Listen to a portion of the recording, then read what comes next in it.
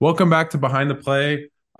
Today, I'm very excited to have Adam Iafrate, a good friend of mine, and we're going to be doing something a little bit different than we've done on the podcast. This is going to be some more analysis, and this segment, going to rip off Bill Simmons, maybe the Podfather, a little bit, and our segment's going to be Canada's teams. So we're going to go in depth a little bit to start off with the NHL. They had their free agency in the draft. We'll go over the Raptors, obviously a Canadian team, and then we'll do some Canadian national teams. In this case, today probably the Canadian men's and women's national team. So it'll be a fun one.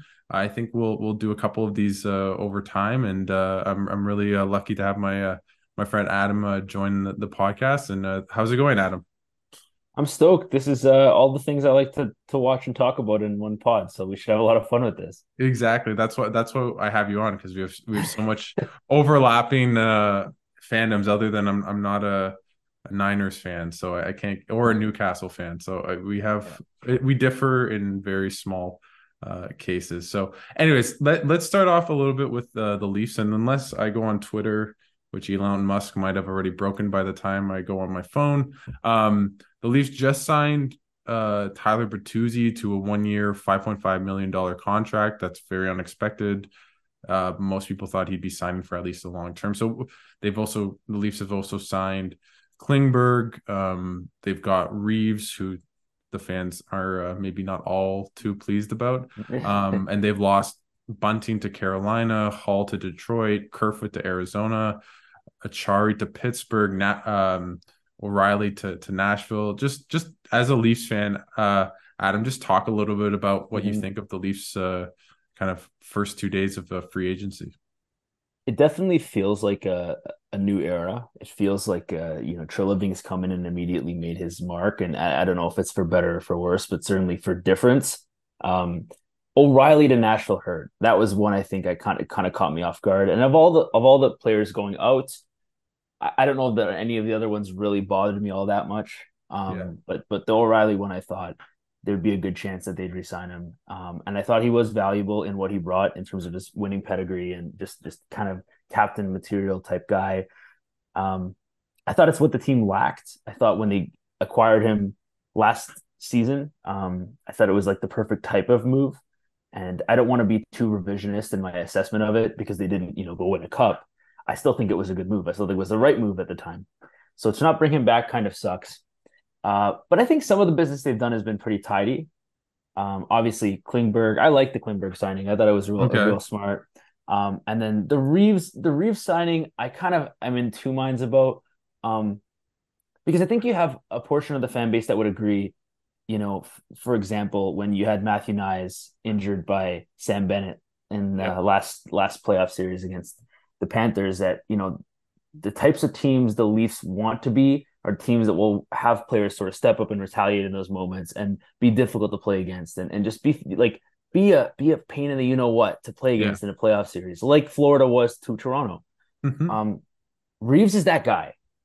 He's not a great hockey player, but he is very much the kind of guy Yeah. that settles the scores, and you maybe don't take those little luxuries and finish your check and try something a little bit on the edge.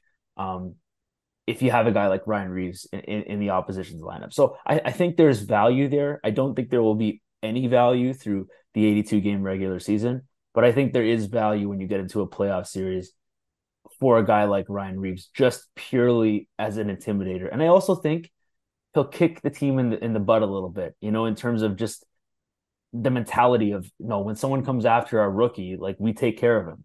I Yeah. think there's an element of that was missing. And again, we saw it last year in the playoffs. Um, the Leafs are a team that's always kind of relied on skill, and they would much rather be the team that instigates a penalty and then ends up on the power play. But I do think over the course of an entire playoffs, a playoff run, you need to be a team that settles the scores a little bit, and you need to be hard to play against. And that power play is good, but the message, the overall message you can send in that moment, it could be stronger if you have a guy like Reeves in the lineup. So I like the Reeves signing. 3 years, yeah. I mean, listen, it's probably what they had to offer to get him, and Yeah. I think they saw enough value in bringing him in. Because I don't see a ton of value in having him for 3 years. But for next year, does he improve things next year in the playoffs? potentially. So for me, it was worth a shot. The Bertuzzi one is probably the most interesting, and that's real recent news, like as of I don't know, within the last hour. Less than Yeah. an hour ago. So Bertuzzi, again, the type of player that the Leafs probably need to add if they want to Yeah. make a playoff run. That the type of player they've been lacking for years, and they've kind of got pieces of that player, and they try little things like fringe moves. Like I thought Achari was kind of he's a tough nosed physical type guy that helped a little bit. But ideally, if you can get a guy who plays that way, but also has some skill and can score and do other things like Bertuzzi can do, I think that there's a lot more value in that type of player. So I like the Bertuzzi. I know it's only a year. It's not really what I expected, but I thought he'd sign longer. But wherever he signed, but I do think at least for in the short term, it was a good move, and I'm happy about that one. Yeah, I think for Bertuzzi, I mean, I think the player fits perfectly with the team. You talked about Reeves; he brings that, but is a good player. I think he only had 8 goals last year, but he had 5 in 7 games in the playoffs. So clearly was a playoff. I think he had 10 points. I could be wrong, but I know he had 5 goals in the 7 games for Boston last year. Mm-hmm. And he's just a playoff type player. He's Yeah. like a smaller version of Brady Tkachuk, just in your face, good goal scorer, has been for a couple years in Detroit on very bad teams. Yep. I really like that move. My question just is what is happening with their cap situation because they're Mm-hmm. over the cap already. They have Samsonov, who I'd imagine they want to resign. He's an RFA, so he's Mm-hmm. not. Um, and I just Unrestricted. Yeah. they're rumored to Domi by Chris Johnston and Yeah. David Pagnotta, who's going to come on the show in a couple of weeks. But just I just find it really interesting because my first instinct when I see the Bertuzzi is Nylander gone? Is Murray bought out? Is Brody traded? I saw rumors about that. So for me, it's like, what's their next move? If they sign a Domi, they need a corresponding move Yeah. to make that. And they lost so many guys. Like, who did they make up? They can't just sign guys to 700K and really fill out the roster. So I'm just really curious what they do after this. And I really love the move. Bet on himself, bet on the cap rising in Bertuzzi, but it'll be Mm-hmm. really interesting to see what they do with the rest of their offseason.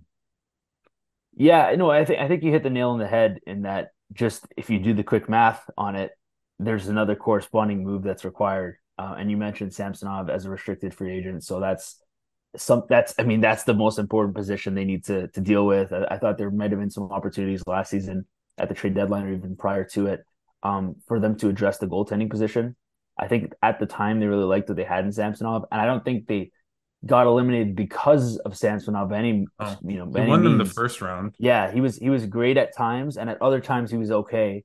I do think to make a run to a Stanley Cup, you need great for 4 rounds, and I would bet against Samsonov being great for 4 rounds. I'd probably bet on some other guys, but then again, we just saw Aiden Hill, who came into the year as like what the fourth string goaltender for the Golden Yeah. Knights, kind of take the net and run with it. So I don't I don't want to suggest that can just happen, next year and the year after. I do think it's kind of an anomaly, but it goes to show you, you don't necessarily have to have this big money goaltender in the crease to make a run like that. On the flip side, you had Florida, who was carried by Bobrovsky, a big money goaltender, who played like a two-time Vezina throughout the play, a two-time Vezina winner throughout the playoffs. So, we all But he know the did during importance the of. regular season, He right? didn't at all during the And regular I think season. maybe the Yeah. lesson in both those teams. I mean, in Vegas they had injuries to Thompson, to then Mm-hmm. Brossoit in the playoffs, and then obviously Aiden Hill took them over the line. But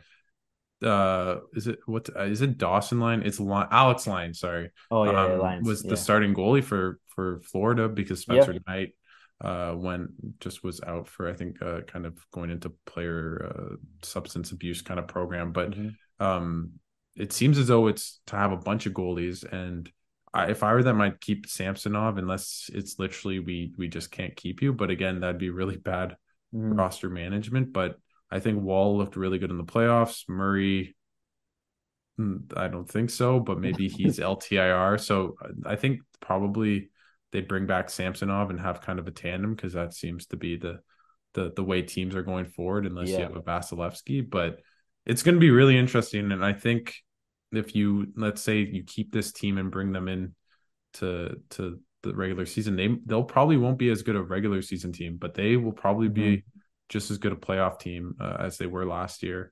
and won a round, and the Atlantic will be super competitive. So it'll be really interesting because this isn't the Atlantic of 2 years ago. You need to No. be pretty good to make the playoffs now. There's maybe one bad team in the Habs, and they're not going to be terrible, terrible. So it'll be really interesting. No, I agree. I agree with everything you said. As for Matt Murray, I think he's going to be joining Robida Lupul Island very shortly. So we'll probably just vaguely remember him this time next year. He'll be a thing of the past. But yeah, his thing is first of all, I think his best years as a goaltender are behind him. But then you add on the injuries, and you just can't stay on the ice. And you can't commit any sort of real money to a player, especially in that position, who can't stay on the ice. You need consistency and continuity. So I think they'll find a way to move on from Murray, and I think my hunch is that they'll probably want to resign Samsonov as well.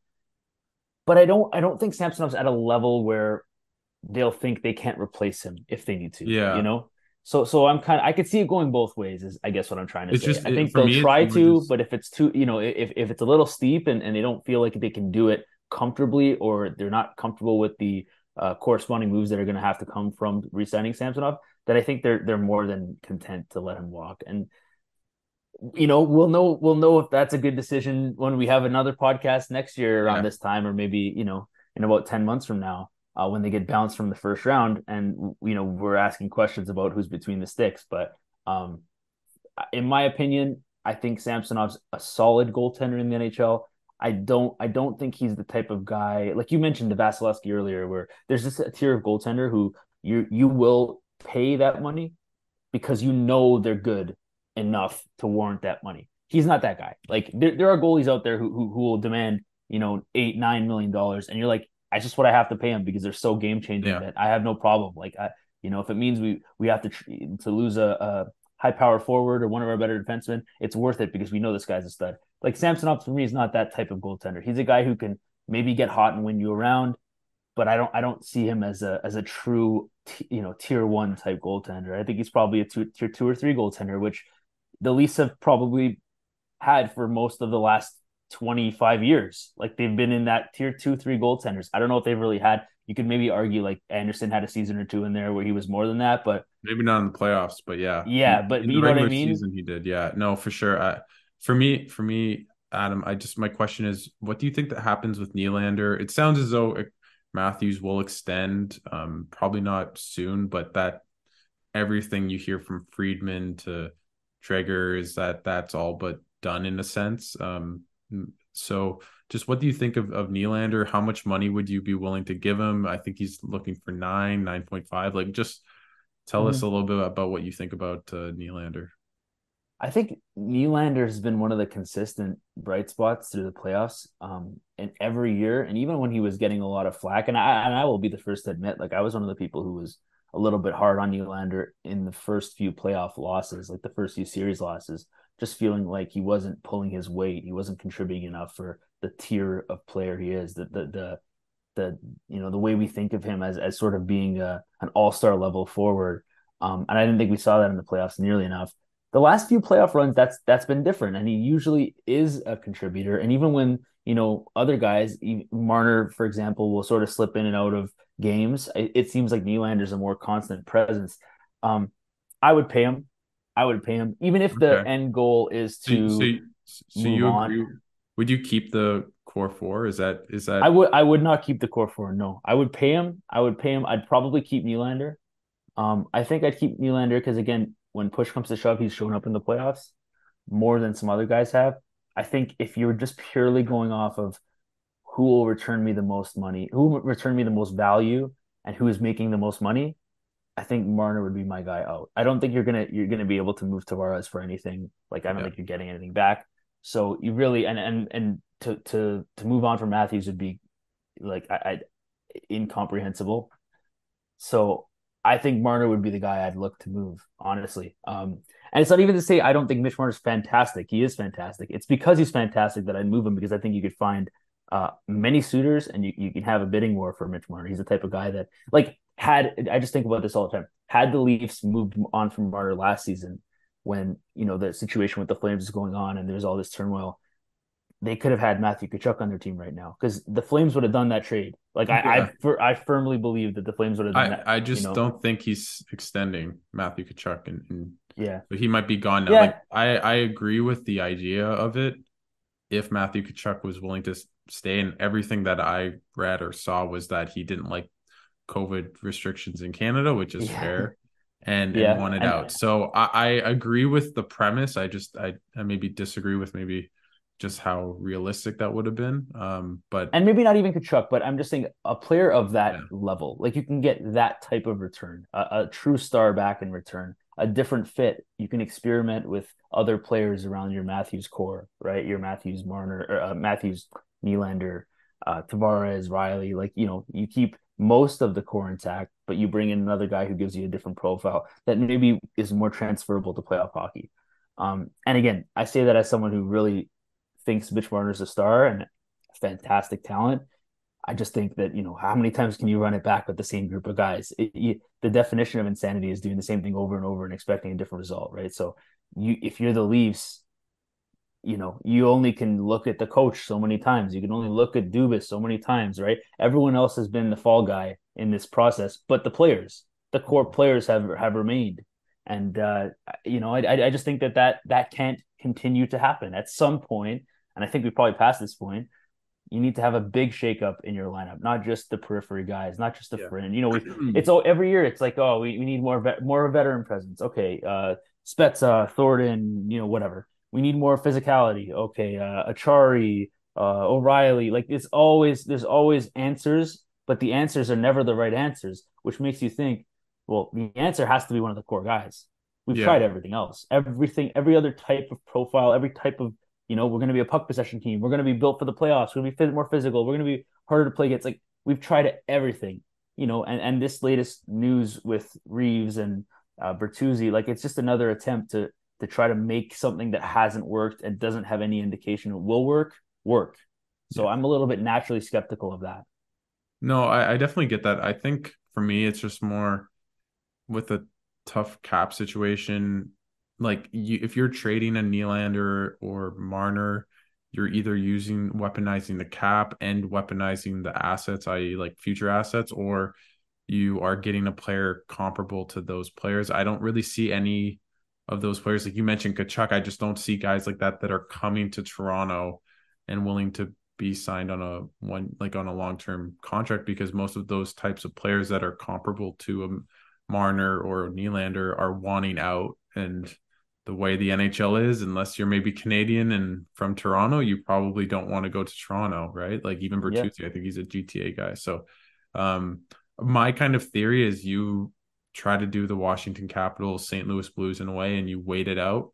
And in this case, you wait out until Tavares' contract expires in 2 years, and then you have that cap space, and you extend Marner and Matthews and Nylander, and kind of go from there. And they're younger than most people think, so that's what I do. mm-hmm. Unless you are able to say, "Hey, we can get I don't know, throw a name out."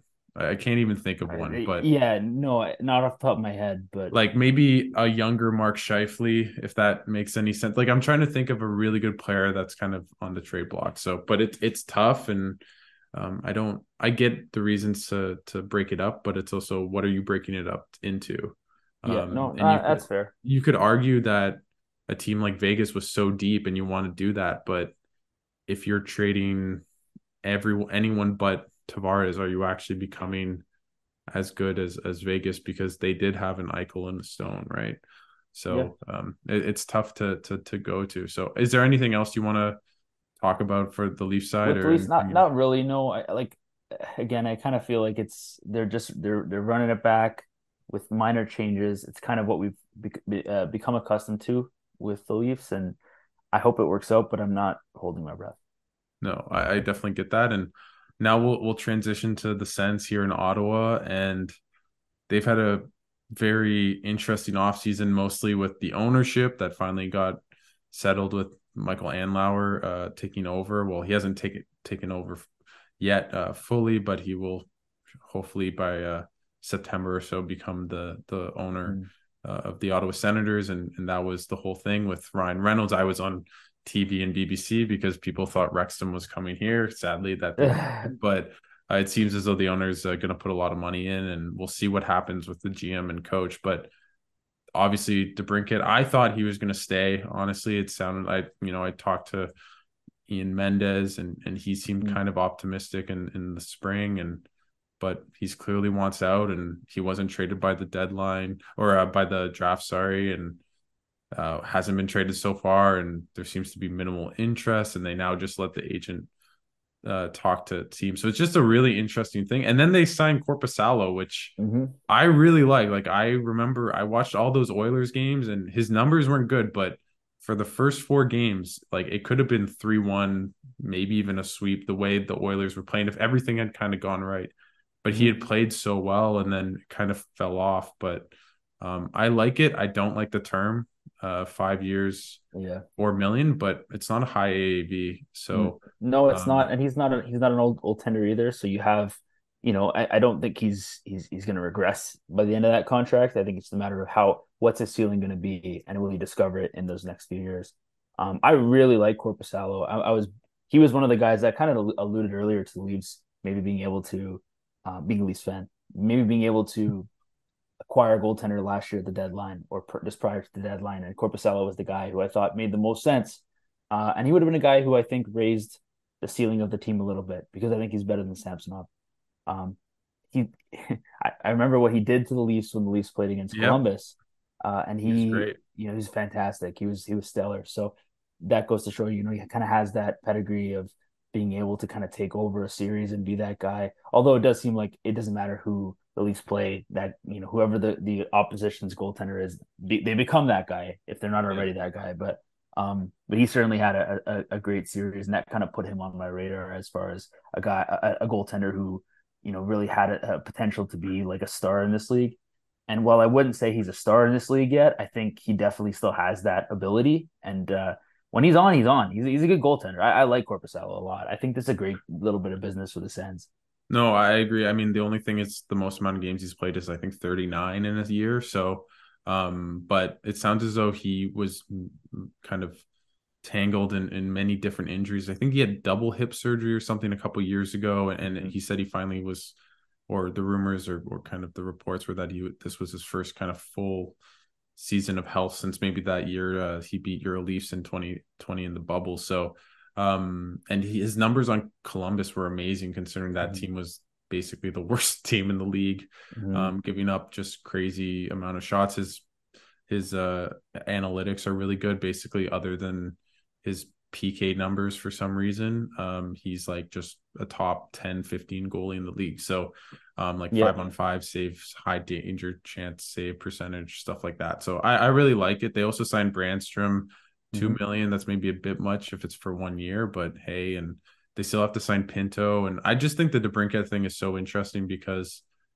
it's kind of, and I'm on Sens Twitter, it just has muddied up what the Sens can do. Obviously, they have about 10 million in cap space, but the problem with this team last year was goaltending, which they solved in a sense. They have 2 goalies and maybe Sogard as well, but they had no depth forwards. Like, after Norris got injured at the beginning of the year, they just had their 3rd and 4th lines were 2 fourth lines, and they want to add guys, and you're losing one in Debrincat that obviously will be gone. So do they make a hockey trade of some sort? But they're not going to get someone like Debrincat. So and they have the cap space to get guys, and they haven't really added any depth forwards. So there's still time. There's still a bunch of guys on the market, but it will be interesting to see if this team adds to that in free agency or in the trade in the next week or two, or basically as long as the free agency continues, and also just what happens with Debrincat.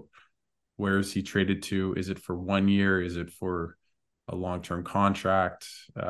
It sounds like some teams aren't willing to pay what Debrincat wants in a sign and trade. So it'll just be really interesting. I think the team will be better. I just hope they have the depth now. I think their D-course finally settled. I think Chychrun, Sanderson, Chabot is pretty good. Yeah. And I don't know how much, Adam, you've watched Sanderson, but that guy is just phenomenal. Like, amazing skater. big body. He doesn't use it enough, maybe, but he's like a legit 6'2", 6'3". Offensively, maybe can kind of maybe won't be a 70, 80 point guy like an Adam Fox, but maybe Mm-hmm. more in that like Jacob Slavin 30, 40. But Yeah, it's it's just still solid. Yeah. yeah, he's just such a good defensive player, and he's only 20 and he's scratching the surface. So I think Yeah. this team can be really good, but they're in probably the best division, and we'll see if they make it out and who makes it out. But it should be an exciting team, and hopefully they don't start 2-11-2 like they do every year. So we'll see on that. Is the general consensus on Sens Twitter like positive about the outlook of the team this year? That's a really good question because I think the ownership took up a lot with Sens Mm. fans. So once that settled, I think people are optimistic. But then Debrincat happened, him essentially asking out. So I think people, once the dust settles, I'd say we can have a better idea of if Sens fans like the team going into the offseason. But you have Tim Stützle and Brady Tkachuk.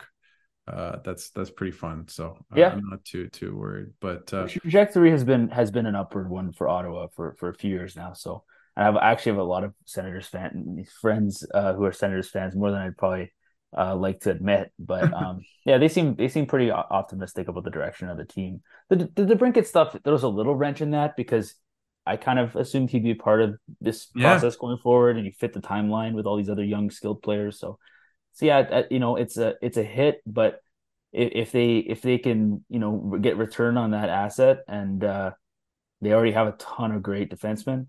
They have some solid forward options. Losing his goal scoring production is going to hurt in the top six, but I'm sure that they'll do a decent job of replacing him. So yeah. yeah, it shouldn't be a bad team by any means. Yeah, and many people that aren't kind of in the Sens land, like Josh Norris was out essentially the whole year, and he had 35 goals the year prior in Mm-hmm. 60 games. So the problem with him is he always has shoulder injuries. So you have to, hope that doesn't happen Mm-hmm. going forward. But they do have someone that actually does slot in. If you just look at the team last year, that would probably replace his production. The problem is that you were hoping it would be additive and not Yeah, yeah, just yeah. Replacement. yeah. Yeah. So we'll see what happens, but I'm optimistic they'll be a better team, and just having Chikrin and Brandstrom took a huge step at the end. So I think they'll be a much better defensive team, a much better team, and they didn't get a lot of goaltending last year really. So you get that. I think they should be like a 90 to 100 point team, give or take, in a very competitive Yeah. conference. So maybe that's less so. But yeah, I want to move to the Jets because I thought, as a Jets fan myself as well, just family from Winnipeg. They had probably the most kind of, I'd say, contentious and Mm-hmm. just interesting offseason to look at. With it looked as though Dubois, Hellebuyck, Scheifele, Wheeler were all gone. Two of them are gone. Wheeler was bought out. Dubois was traded. And it sounds as though the Hellebuyck and Scheifele think there's a decent chance they return. So it's going to be really interesting to see what happens there. But what do you kind of make of the Jets offseason and the Dubois trade and what they got back and letting go of Wheeler, and what's next with Hellebuyck and Scheifele? Yeah, the Dubois trade was interesting, and I thought the return was pretty solid actually. I will say it almost feels too early to assess the Jets, like, because I don't know. I'm one of those people. I like to Yeah. like line the lines up and kind of go like, okay, well, compared to last year's team, they got better here, they got worse here. It's really premature for that because we don't know who's going to be back, and they're two of their biggest stars are still, there's still question marks around them. Like for example, if this whole team returns but they lose Connor Hellebuyck, like they're worse than last year because he's that important to the team. So it could go many different ways. But if he returns and Trifley's back, trading Pierre Dubois, I don't think is the end of the world for the Jets. And I think the return they brought in with Velarde, I believe, he'll Yeah, help. He'll help absolutely. contribute. So I don't think they're in a horrible spot. I don't expect them to be a contender. I think that they'll No. be a fringe playoff team. Yeah, I think their motto. I think you're completely right, and maybe I asked the question maybe the wrong way, because I think whatever happens with Hellebuyck and Scheifele, if they're in training camp to start the year or if they're traded in the next week. Whatever happens with those trades or decisions, or if they get extended, because maybe Hellebuyck, it sounded as though he was floating a Vasilevsky money, nine and a half million going in all in his 30s on an 8-year contract extension or signing. No one wants that for a goalie. People have Mm-hmm. looked at Price. Yeah. He'll be on the back nine. So I think whatever happens there will determine the team next year. And that's not me saying anything crazy, but I think you're right Mm-hmm. to kind of judge their off season after that. But if they were to return with Hellebuyck and Scheifele on even on a some sort of extension, even if it's not 8 or 7 or 6 years, or just stay and play it out and trade it at the deadline, I think this team will be weirdly just as good if Mm-hmm. those two players are back, because they have a lot of depth. They have way too many defensemen, which is another thing they need to trade. They basically have 8, 9 defensemen, including RFAs if they are to retain some of them. So they probably have to move money out, but they'll be much deeper. I think a team that they can be compared to is maybe Seattle, where they won't really have that star power, but they'll just have a lot of just good kind of middle six forwards everywhere in the lineup and just a Mm-hmm. lot of 4 or 5 defensemen everywhere. So I think Seattle might be a good comp for them. And they got Boissois, who played Mm-hmm. well when he was healthy, but again, he's always hurt. So they do have a goalie back there if Hellebuyck is traded, that they have someone that can be the starter if healthy. So we'll Yeah. see. And yeah.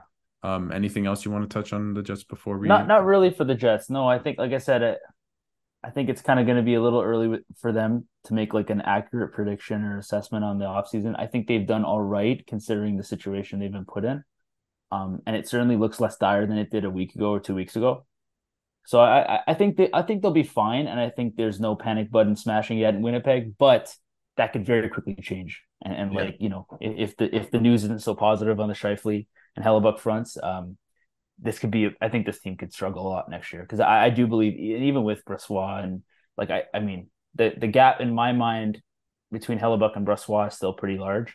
And replacing Scheifele, will be difficult no matter what they do to try to compensate. His leadership and obviously his skill as well, it will be very He had 40 difficult to goals last replace year. as It's well. not. Yeah, Yeah. like it's that's yeah. Like I don't, I feel like we're almost burying the lead a little bit. But like if those guys are not back, this team will struggle, and if they're back, then they should be pretty decent. Yeah, no, I totally agree, and it'll be really interesting to see. I think Jets fans will enjoy the team because more guys will play defense. All the guys, Iafrate, Velarde, Kupari, the 3 guys that got in the LA deal are In team all, trade, yeah. yeah. If you look at their defensive analytics, they're all good. Dubois is meh, and Mm-hmm. Scheifele is just atrocious. So I think they'll just be a very different team, maybe kind of the Islanders of the Yeah, I could West, see that. maybe. I wasn't the biggest Dubois fan ever as a player. I think he's okay, but like Honestly, I yeah, think this is no, a great haul considering what he is. I think they got a lot back. he's the type of player you see maybe in soccer a little bit more, or in other sports where they either show up or they don't, and Mm-hmm. it's this huge chasm between their performance. And you watch him game one of the first round against the eventual champions in the Vegas Golden Knights, you think that guy is Yeah, it's worth Matthew a lot. Kachuk. Yeah. Like you see him, I mean, different player, but just a force, so fast, strong, mean, and then you don't see him the next 4 games really. Mm-hmm. And so with that, that's really who he's been, right? And for the Jets the last 2 years, first 50, 60 games, he's close to a point a game, and then he drops off. Mm-hmm. Right. So although he's never been in a place that he's wanted to be in. And I love on Twitter where when he signed his contract, all I saw was Pierre-Luc Dubois already asked out of the LA Kings Yeah, within a couple days. I mean, I don't think that's the case, but that is something to see. Does he finally is he finally settle. Yeah. happy and motivated, and is the potential that he could be, which is I think more in the lines of a point per game, 30 goal guy who drives a lot of play and is in the playoffs is mean and Yeah, but I don't think he's actually as good as maybe some people think, and he's not Mhm. as bad as others think as well. So yeah, I want to go quickly to the Habs because they were linked to Dubois, and knowing the Habs fans in my life, they were very mixed about him not going Mhm. to and to Montreal. But then also I think a lot of Habs fans wanted Mitch Cobb at Yep. 5. We saw the Carey Price debacle at the Mhm. podium. Now Reinbacher has been sadly given a lot of grief on social media Yeah. from fans. So I want to first ask before we go into the team, what do you make of the Reinbacher, or I think it's Reinbacher Yep. situation, and just us being Twitter fiends and being addicted? What do you kind of make of all the Yeah. negative, uh, I don't know, just hate that he's got online and on It social media?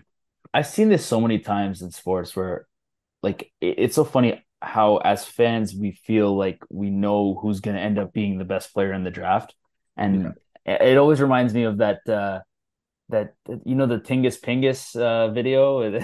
No, I don't think so. No, oh, where when the Knicks drafted Kristaps Porzingis, and Yeah. there was like a guy with a thick New York accent. Who the heck is this Tingus Pingus? Whatever. Anyways, Yeah, he yeah, was no. all pissed off with the fourth pick, and they passed on some more recognizable American talent at the time, who player fans would have known, and from the March Madness tournament for a guy Justice who nobody Winslow. I knew think from. Justice Winslow, just to It might have go been Winslow, side, yeah. Like was I don't remember. offered like 4 first round picks from the Celtics to the Heat, and the Heat said no. And the guy's not. I don't think he's in the league, or he's like very French. So, anyways, that's our Yeah, NBA aside yeah. for later. But yeah, Yeah, we'll get there. But yeah, just it just kind of reminds me of that where like, the fans get so upset and so riled up, and then, Porzingis ends up being an all-star and a very good player, and probably the best Nick we've seen in the last while. It's the initial reaction is always so negative. And I even think about when the Raptors drafted Scotty Barnes, and I saw the videos of all the watch parties, and everyone's got their hands on their heads, and they're beside themselves, and then a year later everyone's like, I wouldn't trade him for Jalen Suggs. So I, and I wouldn't trade him I for don't. Kevin Durant. Yeah, Yeah, and apparently they wouldn't either. Yeah, yeah, but yeah, no. So like I kind of feel for the Reinbacher kid because I don't. I can't say I've seen enough of his game to assess him as a player. I just think yeah. he's kind of already in a losing spot where people are expecting him to fail. Like they're And expecting him to not be the right guy, and he might very well be the right guy.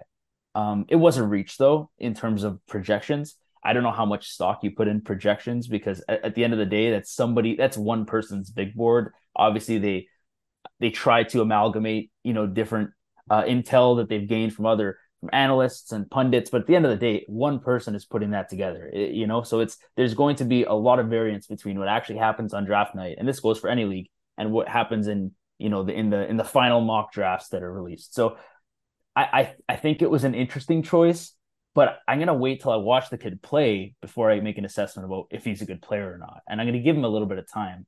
As for the social media response, I mean, it's typical. This is the world we live in. I'm not trying to excuse or justify it, but this is just what social media has become. It can be very toxic, and I think unfairly so a lot of the time, especially for a kid who's just had the best yeah. moment of his life. He's just achieved his biggest on dreams. on Probably been part with drafted the higher than he thought he would. Sorry, go on. and on part and to go off that is even with the Carey Price thing, and he Yeah, seemed to be very good about taking that on the chin and yeah, apologizing and Carey Price. But no, I what I find interesting, and obviously I completely agree with everything you said about social media, and I think it's sad. I think also the added bonus of this is being linked to Habs Twitter in some ways through friends and the fan base is just that they've reached on guys for need before over talent. The big one is Kotkaniemi over yeah, Brady Tkachuk. And yeah, I think, and in other times as well, and I think for a lot of Habs fans, it felt that way. And Kent Hughes basically said that we picked him because he was a right shot defenseman. yeah, He didn't say that directly, but he talked about the handedness of the player and the yeah. defense. We needed a defenseman. So I think that really didn't help the case. Hmm. Now, that doesn't mean you go online and give death threats or whatever, but Yeah, I think yeah, no, that's just so we're it. clear, Yeah, anybody yeah. listening to this, it's that's Yeah. not that So we're not it's just an excusing that at interesting all. thing, and they also Yeah, traded. I did not understand the Alex Newhook for a yeah, first, and like it was the 31st there's a and the lot. Yeah, 37th pick. Like If it was one of those, maybe I understand, but for both, that No, seems a yeah. lot. They traded Edmondson to the Capitals, so they've had a really interesting draft night, and trades kind of since then. Haven't really done anything in free agency, pretty capped out, but Mhm. they're an interesting team to watch. I think I've had Arpon Basu, Andrew Berkshire, just talk about the Habs and Kenzie Lalonde, who's great, Ottawa or Stittsville resident. But they've all talked about how St. Louis is so good with young players, and I think that's what they've bet on with Newhook. They did that with Doc, maybe with Reinbacher, just guys like that. So it'll be interesting to see what they're like next year. And without Dubois, I don't think they're a playoff team, but do I think they'll be the fifth worst team in the league? Probably not. I think they'll probably be that close to 500, but maybe just slightly below plucky team. And if they get decent goaltending, they'll be interesting. Their decor isn't great, and they don't have a Yeah. lot of high end players in depth like a lot of other teams in the NHL. I actually think they're going to be pretty bad next year. I'm like that. Okay. That's my, and that's not like people might listen to this. Say, oh, he's a Leafs fan. I really genuinely like, if I thought they'd be good, I'd say it. I don't think they'll be very good next year. Yeah, And also, I want to clarify. I'm a Leafs fan, but I also hate the Leafs. Like, I have a love hate relationship with them. So I don't even defend the Leafs in public. I trash on the Leafs probably more than most people. you're like Dangle who just hates. I hate them. I hate the Yeah, Leafs. But like, yeah, I love the Leafs, but I also hate the Leafs. So yeah. like, part of me when they lose is like, it feels like, yeah, good for you. You guys suck. Figure it out. You know what I mean? Like, I don't even feel sorry for them. I just immediately hate them.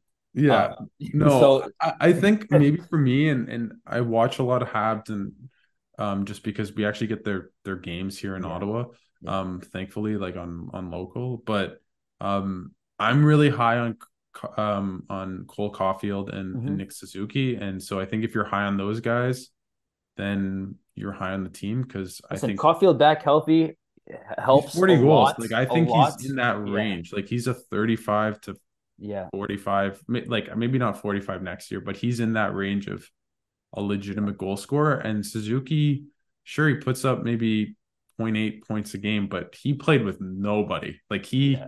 So you have to take that with a grain of salt. So But I'm next year he's going to actually, be playing with nobody. Also, I mean, when yeah, Caulfield's there, it's Caulfield. That's Caulfield, about it, though, right? Like I still think that they lack a lot of depth.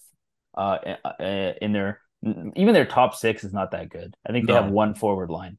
yeah. I On the like back Doc. end, Doc looked okay. He yeah, looked, Doc's okay. Doc's okay, and I think on the back end they have nobody, yeah, and then in goal, I'm not. I mean, I'm not high in their Montembeau. goaltending situation there, and people will tell me Montembeau actually look good. I'm not a Montembeau guy. I don't think he's that good. So like I just don't buy into any of it really. I just think Yeah. I think they're pedestrian at best. I think the best case scenario for the Habs is they're like the 16th or 17th best team in the league. Like I really don't see them. I don't see No, any chance I of them don't making see the them being playoffs. in a playoff contention, Yeah, but I see them being in that 70 to 77 point mark where they're not terrible. They're not bottoming out, but they're not like last year, but they're not in that realm of where 4 points, not like the Sens were last year, where they were really out of it, but they were close enough. I don't think they're ever going to get in that range where Habs fans are looking at the standings in March yeah, and saying yeah. there's a 5% chance we make the playoffs, or within 6 points or something along No, those lines. I think if they'll be a bit if farther one of down. their if Suzuki or Caulfield gets an injury early in the year, their season could be over by February. Yeah. Like I really don't see Yeah, I think them. I'm just higher on them because I actually do like Montembeau, because if I see a goalie, my it's not a rule that I've really thought of, but when I look at goaltending, kind of like Korpisalo, if you have like Mhm. above a 905, 910 in your team's bottom five in the league, I'm like, you're probably actually more like a 915. So that's kind of how I see it. And with Montembeau, I think he Yeah, was like a 903. I'd have to double check, but he on a really bad team. Like that Habs team was terrible last year yeah, and outperformed, I think, a little bit their talent even in coming fifth last. So we'll see. I want to go quickly to the yeah. Flames. I had Sullum Valgi on, obviously covering the Flames. I've had Eric Francis, and Julian McKenzie, but they just have had so much turmoil, more than any team in the league. And just maybe talk about a team that they traded Toffoli, they Mhm. lost Kachuk and Goudreau last year. They're trying to keep Lindholm, but it sounds like he wants out, and they're offering him like crazy money, like Mm-hmm. 72 million for 8 years, like $9 million AAV. Just talk about that team and maybe the direction they're headed, if you can. I can speak to it from a different perspective than people probably hear, but my day job is a promo producer. So Yeah. um I hated working Flames games early in the season because they had none of their stars were the same as they were last season, right? At the Mhm. beginning of the season, they were all fresh faces. And yeah, so it was incredibly frustrating to work the Flames for that reason.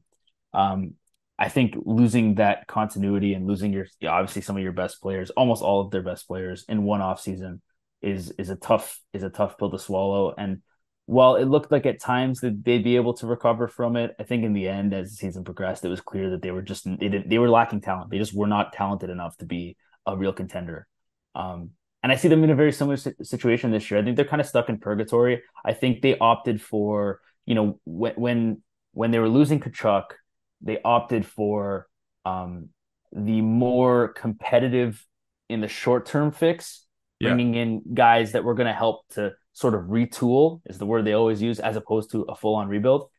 I think just a year out of that, they'll probably be looking back and thinking that might have been a mistake because they could have got a lot back in terms of young assets and talent and just really set themselves up for the future. Whereas now I feel like the Flames are kind of the definition of purgatory. And I like the Flames. I like when the Flames are good. I think they got a great crowd there in Calgary. I love when they make deep playoff runs. But yeah, I just don't think that this core is talented enough. I just think that they're short some of those stars that you need that every team who's made a run in the past X amount of years has. Uh, I think the top end is what lets this team down. And there's guys on the team I really like. Even guys who didn't have good seasons who I like. Like I'm still a big Jacob Markstrom guy, despite he didn't have a great season. Yeah. I would expect him to experience some positive regression because I think he's better than what he showed last year. But even if he does, I still think they're lacking the top end talent to really to do anything serious. Yeah, I think it sounds from everyone I've had on that covers the Flames that ownership is what always stops them from being a rebuilding team. So in Mm-hmm. that case, I don't necessarily blame a Brad Treliving, who's obviously now in Toronto, Mm-hmm. or and it sounds as though I'm probably gonna have Katie Strang on in the next little while, but just that Daryl Sutter really screwed up that team, and I don't think they got along. I think it was very toxic, the whole environment. So I get why guys are wanting out, and obviously you lose Goudreau and Kachuk, and Yeah. like how do you really replace that? That's what I mean. And I think They even signed, trying to yeah, like, yeah, you got Kadri back and you got Huberto back and you got Uyghur and extensions. like they got players back. But the reality is it was a real big risk. And I think they've we've seen the risk didn't pay off. Early in the season, it looked like it might have paid off. It's like, oh, the Flames are picking up right where they left off. Like they look just as good as last year.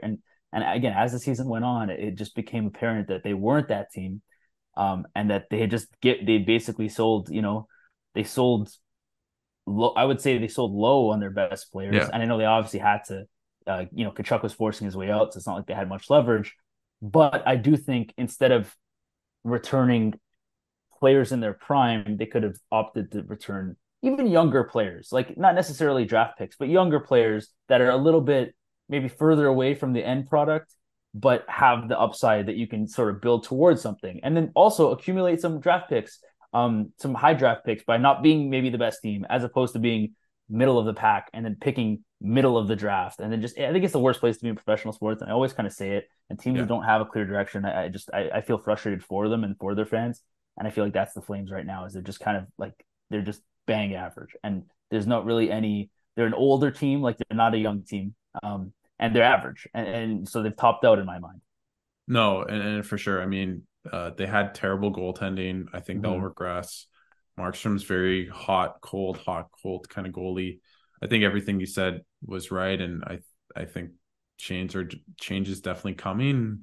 We'll see exactly who is out and for what, and is it futures? Is it not? I think that the Toffoli trade is probably a good indicator where they get a future asset, but not a crazy one and a player that can play now, and in Sharon Govich, who's now signed until he's a UFA. So they'll have another potential UFA in 2 years. So it'll be interesting from one fan base that probably hates, or maybe not doesn't hate their ownership, but finds their team very frustrating, to one that just I think has been in purgatory. I think is a great word for the Vancouver Canucks, who have made the playoffs once essentially in 10 years, which is a hard feat, especially when you spend over to the cap every single time.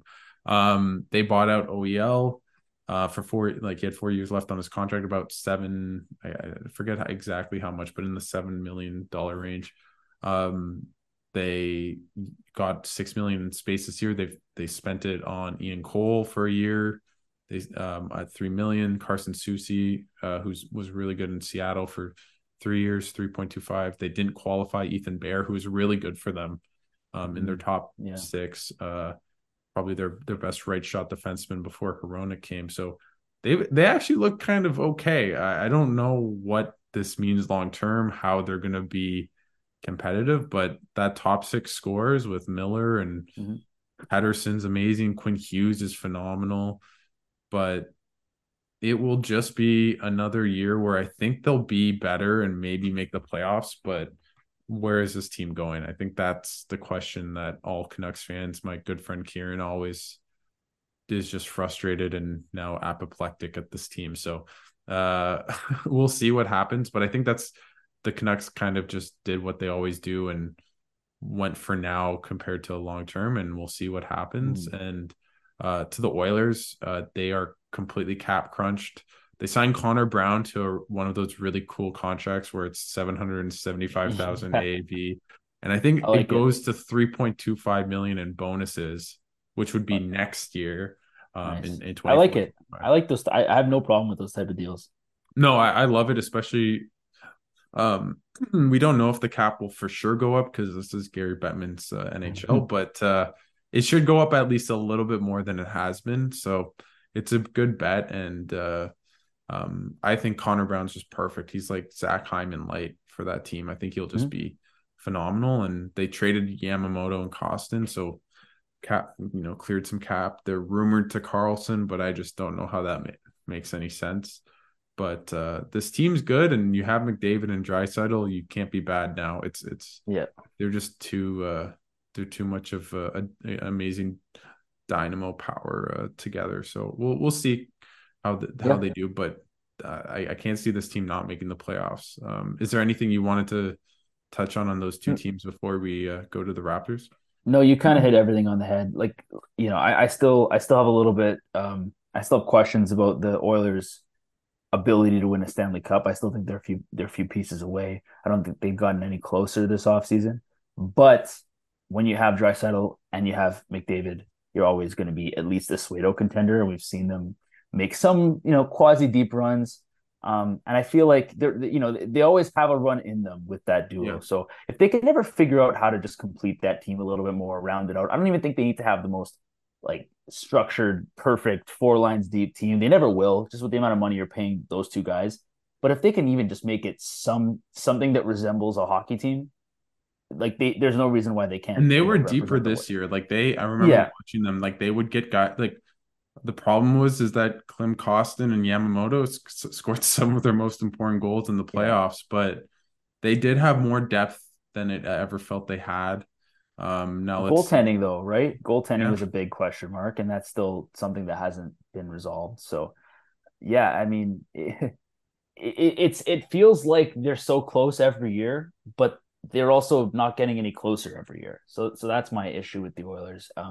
But again, that's the type of team that could change in one night. They can just decide one night to no, we're going for it, and then they'll legitimately be contenders. I don't have them in that tier quite yet.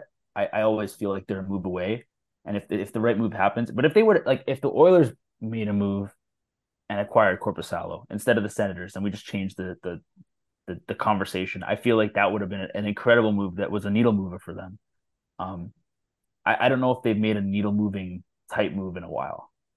I don't think Hyman coming into that team was a needle mover. I think that he's a good player. I don't think he was a needle mover at the time of that acquisition. So, and I just feel like a lot of the acquisitions that they made fall into that category. Right? They brought in Duncan Keith. It's like, okay, yeah, but maybe 6 years ago. But I don't think that's the needle mover. Like I don't know if they've made that splash where it's like we're really gonna push our chips in the middle because we have I Connor think they did McDavid in with his prime. Ekholm. I think they did with Ekholm would have been the Ekholm. closest thing. Ekholm would have, And and I Ekholm's a think good. He's a good defenseman. He was a good yeah. defenseman. Like even that, I don't know if is big enough. You know. No, Well, I think I think history tells us it wasn't big enough because they wasn't able to get him over the edge. But or maybe that was the right move, but then they also needed to bring in a goaltender. Um, I I don't have the answer, but I I feel like they're still a piece or two away. I mean Campbell is just the most hot and cold Yeah. goalie you'll probably ever see. Mm-hmm. That signing was a dud. Now maybe Campbell will be great for 32 games and then get cold. I think Stuart Skinner, he was amazing down the stretch. I think he was a Calder finalist. I'm not sure, but he was one of the better, like he was a good goalie. He made the All-Star Yeah. game. But he wasn't that good in the playoffs. No, But I when it think matters. the Yeah. biggest thing with this team is their decor. Their decor is just not good. Darnell Nurse was Yeah. amazing for that 1 year, got paid and Yeah. has not been close to that type of player. He's just way too overpaid at Just Ekholm, really. 9.25 million. I think Ekholm is good. He's Yeah. better. Him and Bouchard are good together, but I think they need they need another top pairing defenseman, I think, in that Yeah. lineup. And I think that's for me, if let's say you kept similar kind of top nine in Edmonton in terms of production and just what they bring to the team and just improve that decor again. I think it's the defense because they just McDavid and Draisaitl aren't good defensive players. And I Mm-hmm. think against Vegas they were pretty neutral offensively on 5-on-5, right? So if that nuclear power play doesn't get chances because the NHL is the NHL and no one calls penalties after game 3 of the playoffs in each round, you have to score 5-on-5. And if you're Yeah. not keeping the puck out of your net, even with a McDavid and Draisaitl. So I think for me, the goaltending is like definitely a problem, but I'm more worried of what kind of chances you're giving up against. And I Mm-hmm. think they need guys like Connor Brown, great defensive forwards, Mm-hmm. and also maybe at least one more top pairing defenseman. Kind of like they were linked to Chikrin forever, like that kind of move. Yeah. Yeah. Yeah. Basically, do But an that's what I Ekholm mean. again. That's the type Yeah, of move I mean. It needs to be somebody like a serious player. They need to bring in a player who's going to be their third best player. yeah, Like that level of player, right? If yeah. he's anything less than the third best player, I don't think it's enough of a needle mover for what they need. It needs to be Carl's like a star type. Carlson would be hilarious, but I just don't think Yeah. that's what they need, and the cap gymnastics are too much. But why don't Mm. we take a quick break and then we'll get into the Raptors and talk some Canadian soccer, All Adam, right. and we'll be back in on. Well, so we're gonna go a little bit to the Raptors, and I think me and you are more aligned on this than other things in terms of just the Raptors, and obviously the big thing is they lost Fred VanVleet to the Houston Rockets, and they re-signed everyone else, or Gary Trent picked up his option, but they basically have the same team minus their point guard that no lineups worked without him. And they have no backup point guard because Malachi Flynn hasn't been good in the NBA so far. Yeah. Just what do you make of the Raptors going all in at the deadline, getting Pirtle, trading a first round pick? It was protected top 6, but Yeah. and then losing Fred when they had offers on the table to trade him. And what's next? There's Michael Grange just spewing out stuff about Yeah. Siakam maybe to Atlanta. Yeah. Just what do you make of it all? And how much confidence do you have in Bobby and Masai these days? Because mine has really waned a lot, really the past year and a half. Yeah. Oh, there's a lot of questions in there, and I'm going to get to each and every one of them. Um, for starters, what do I make of the decision to go in at the deadline as opposed to try to add draft picks, which was the obvious choice? This to pawn off either one of OG or maybe Pascal or certainly Fred felt like the odd man out just when you look at ages and sort of timelines. So when they decided to add at the deadline, I along with probably a majority of Raptors fans, was very confused. And not because I don't like Pirtle or think he's very, very No, good. he's And good. the advanced stats tell us that he's actually one of the more important starters on the team, even more so than some of the guys who continue to be paid more than he does. So I actually agreed with the bringing in Pirtle. I just think it didn't make sense really when you look at the timeline of the team. I think it made sense if they managed to make that like a lottery protected first. I would have felt a lot more comfortable with that. But having it just be top six really doesn't give you the opportunity to have a bad season this season, because even if you're bad, there's a very good chance that that pick is going to go to the Spurs. You can't control what happens with the bingo balls either. So even if you could be the third worst team in the league and drop to the seventh pick, and there goes you're getting nothing for that horrible season. So the risk of it, I just didn't agree with. And I think obviously, having seen the team lose in the play-in, we can sort of all agree at this point that it wasn't worth it. And now you lose Fred VanVleet because you were already going to be strapped trying to get everyone re-signed. And all it took was one team, which in this case happened to be Houston, to have a really dumb amount of money and I kind of actually not like care. I actually Yeah, liked the move by Houston. I think it was really, in a weird way, it was really smart. I think I saw that the third year was team option, yeah. which The made third it year's a team really option. interesting just in terms of what the Rockets did, and really for Van Vliet, really only being guaranteed 85 million when the Raptors probably guaranteed him about probably 110, 120, but he can Yeah, make that up in after 2 years. So and he most likely will. He most likely will make it up. Even if he's not. I mean, I'm not expecting him to make $43.4 million in the third year of that deal. If he no, does, he is going to have to become a drastically better basketball player than he's been for his entire career, which I don't think is fair on him to project. Or to project those sort of expectations on him rather. yeah. So I thought it made sense from Houston for the perspective that they had a very young team and they have a lot of money and they have nothing to do with the money, and they're like, might as well. They were very comfortable giving him 2 years, and I think that the swing was the third year, but then we found out afterwards it was a team option, so that didn't really matter all that much. For Toronto's perspective, I'm glad they didn't try to match it. I mean, I guess if there's like a silver lining in this, is they could have felt like, well, we can't lose our guys for nothing, and to sort of cover up the mistake of the deadline, they could have doubled down and made a second mistake and kept Van Vliet at a contract that you're just not going to get any value.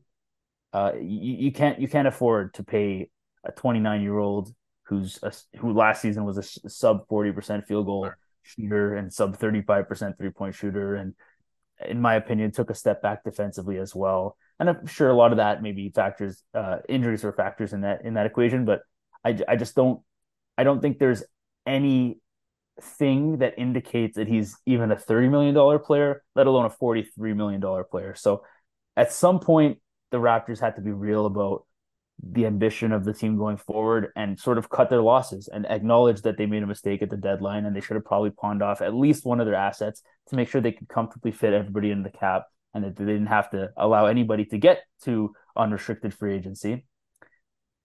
But here we are. The new head coach Darko Rajakovic, I really am a fan of, and essentially the same core as you mentioned, minus the starting point guard, and they did not sign a point guard other than Dennis Schroeder. So kind of a Yeah, career since Atlanta, probably I would say like a career bench guy. yeah. Um, a guy who's been an all okay player in the NBA, not by any means a bum. He's a good player, but he's probably a good player as a backup. I don't know how you feel about him coming into the season potentially as your starting point guard or as your best true point guard, because even if they don't start him, he's still at the end of the day is the best point guard on the roster. Like Scotty Barnes is not a point guard as much as we've sort of experimented with it. Um, I so to answer your question, I don't feel great about it. Like I think it's kind of a cluster.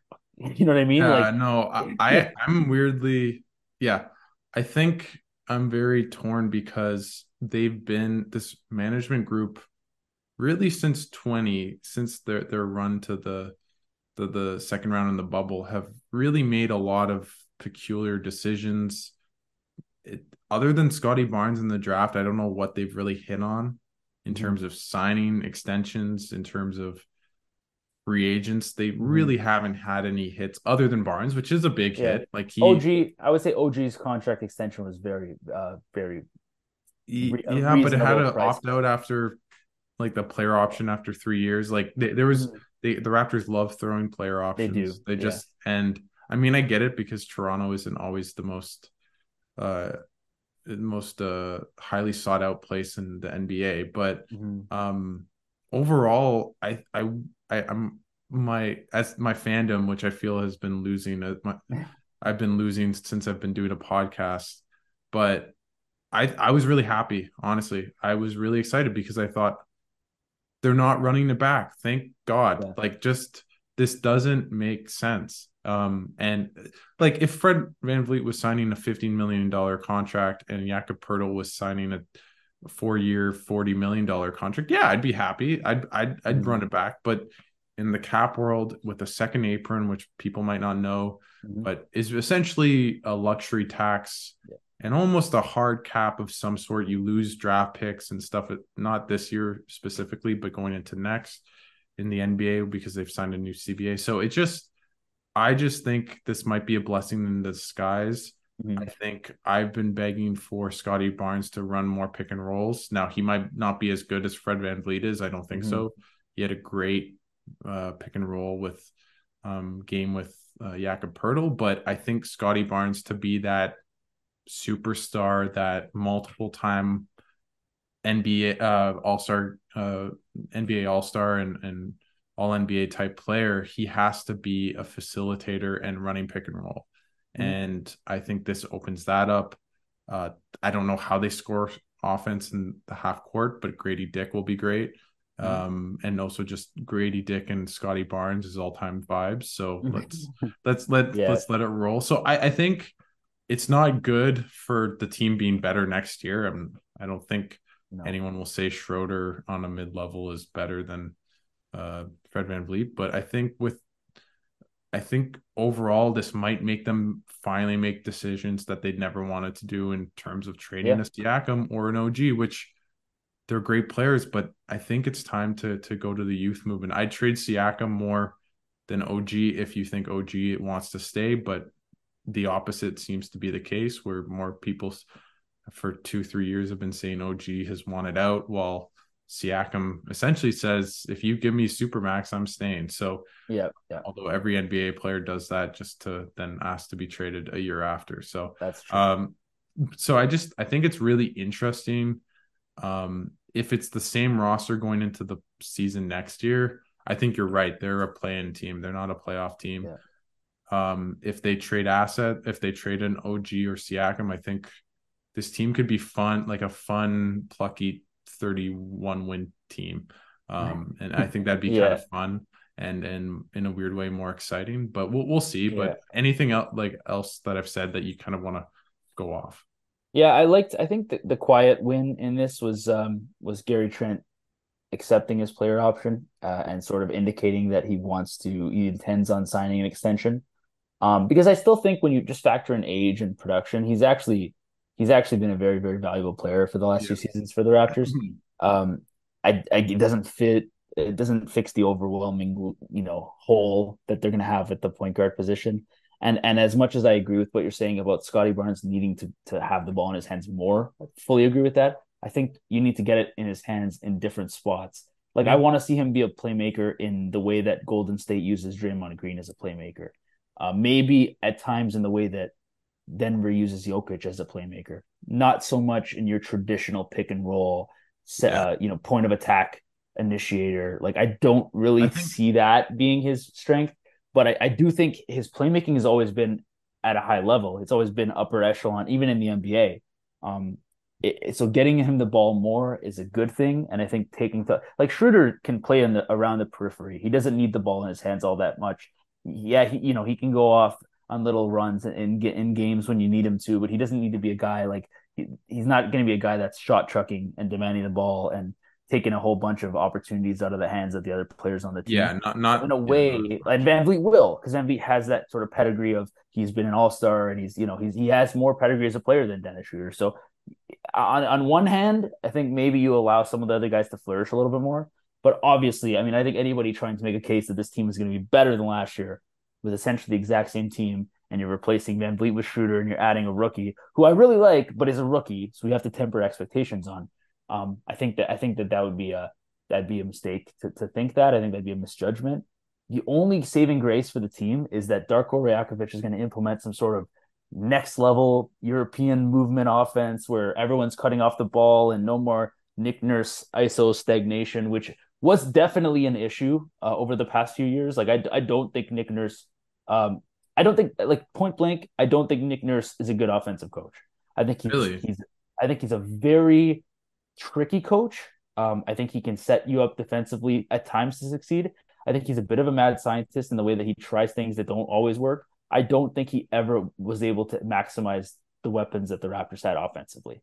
I Yeah. think when the Raptors won a championship, they happened to have the best team on paper in the league, other than maybe just the Warriors, and the Warriors had injury issues, so that's why they won, in my opinion.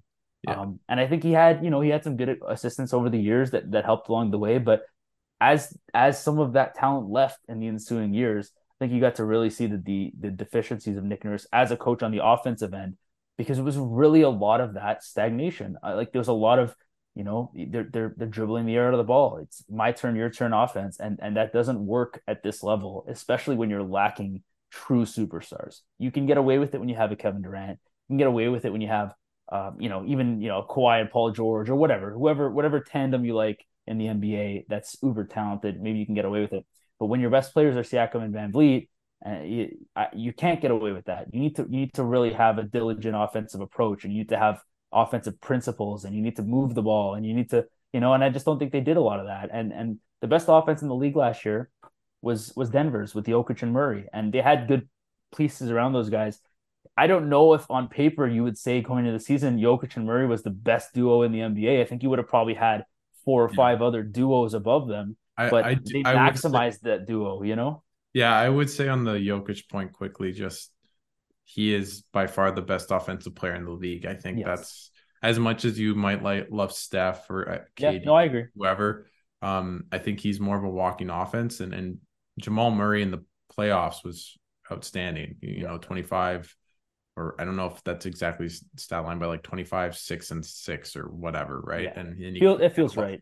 yeah, and If you he told me that averaged was what it over was, I'd 10 believe you. assists in the finals, or I think he had at least over 10 assists in the first 4 games. I don't know if he did in the last, but he was phenomenal. But to go to the Raptors, I agree with you to an extent. I do think they had no shooting for the NBA in today's age, and that made it harder for you to have that kind of pass, cut, off ball actions, because the defense is just going to collapse because you don't have shooters other than really Gary Trent and Fred VanVleet and OG Anunoby, but those Yeah. guys are good shooters.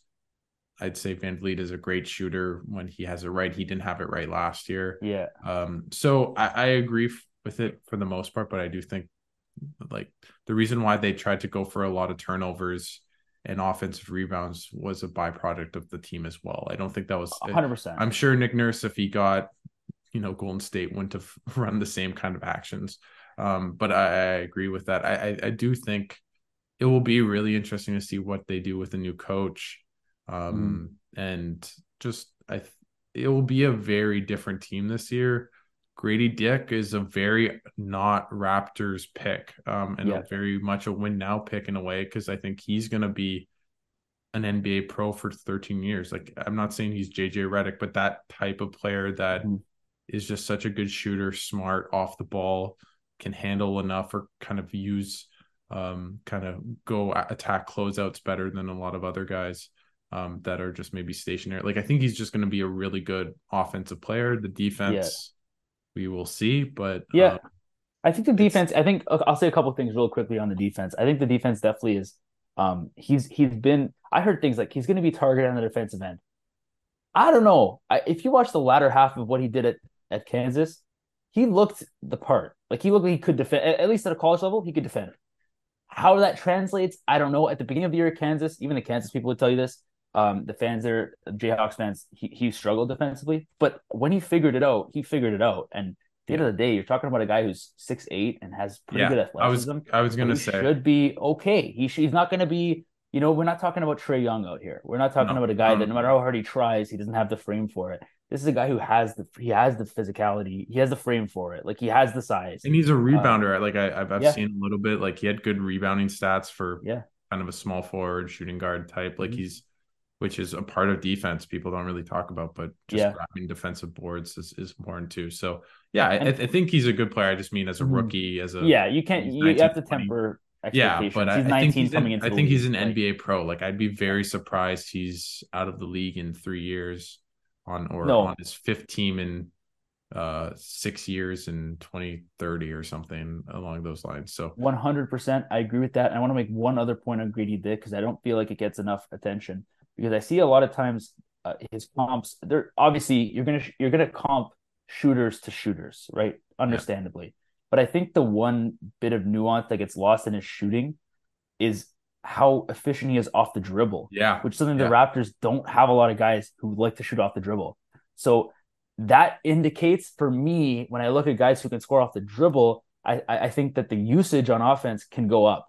Like that's the Mhm. indicator for me. Because if you have guys that are great catch and shoot guys, that's great and it's valuable in offense and you need those guys. But it's kind of a limited role He's not because you're just only getting your offense when someone else is creating it for you. But if you can shoot off the dribble, there's indication that there's steps and strides you can take to be more ball dominant, a little bit more of a primary scoring option at some point in his future. So I don't think that that's anytime soon. I don't think that that he's going to be the leading scorer on the team next season. But I do think he has ability to be more of a scorer than probably he's giving credit for. Like Kyle Korver was a fantastic shooter for a long time, but he scored exclusively in catch and shoots and coming off pin downs and screens and whatnot. So I don't think that it's going to be that type of profile. I think that the Raptors are actually going to find a way to get the ball in his hands a little bit more than maybe most traditional shooters would get it. No, I completely agree with what you said. I think it was something crazy. Like he was like It was a 45%. really It high was really percentage, high like off the dribble. I off the remember. dribble. Yeah. Yeah. And I totally agree.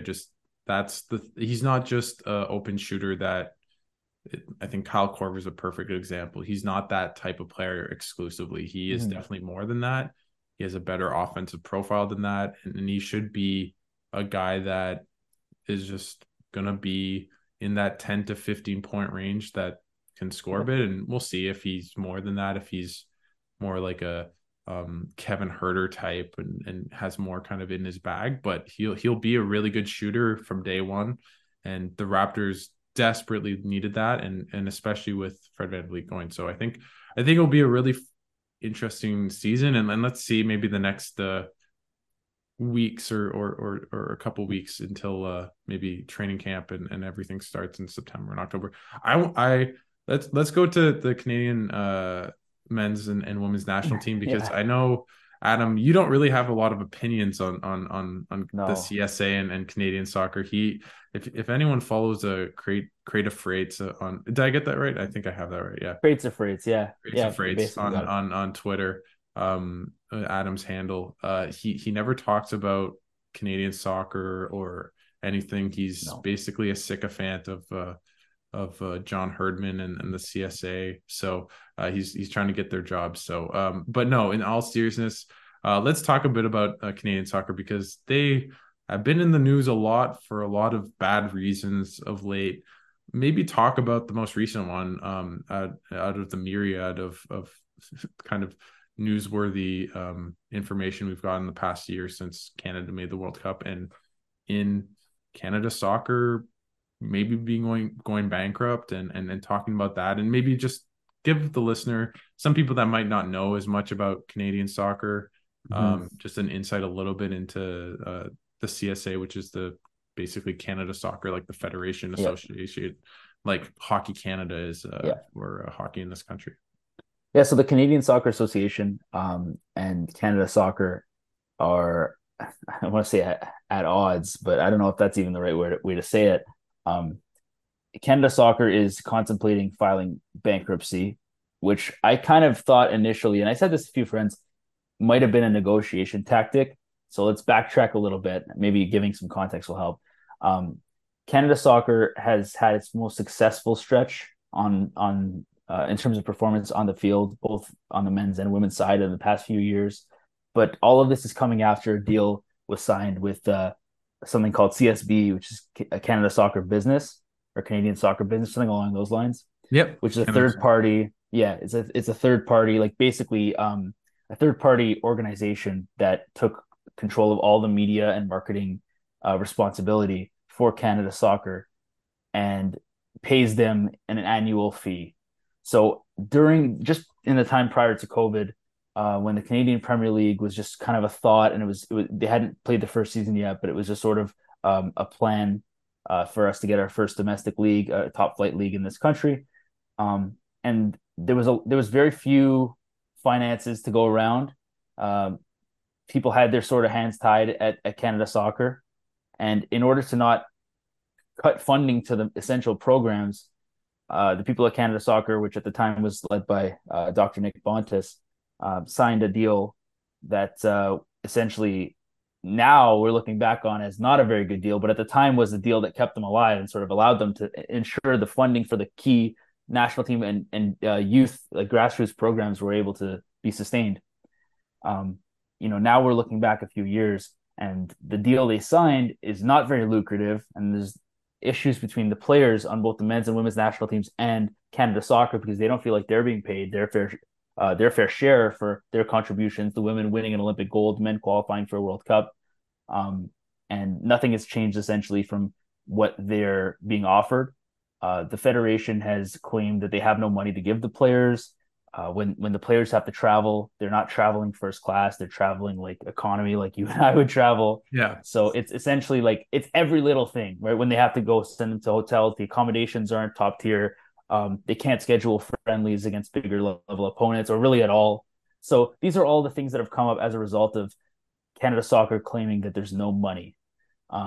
And the root cause of this again is this 2018 deal with CSB that essentially ensured that there would be no money, but also ensured that they had enough to sort of To finance operate and CPL to finance the CPL was a big part of it, but also just to finance CPL without losing the core foundational programs of Canada Soccer. So Yeah. essentially, they sold their soul a little bit in order to sort of stay alive and to not have to file for bankruptcy back in 2018, maybe, and end up signing this long term deal that extends to 2028, but I believe has an option for CSB to extend beyond that as well. I think it's a 10-year extension. If I'm Yeah, yeah, like mistaken. it's a mess. It's just a disaster. It's so now we're at a so that's kind of the backstory in current events. I was very skeptical about the bankruptcy story, and they actually walked it back.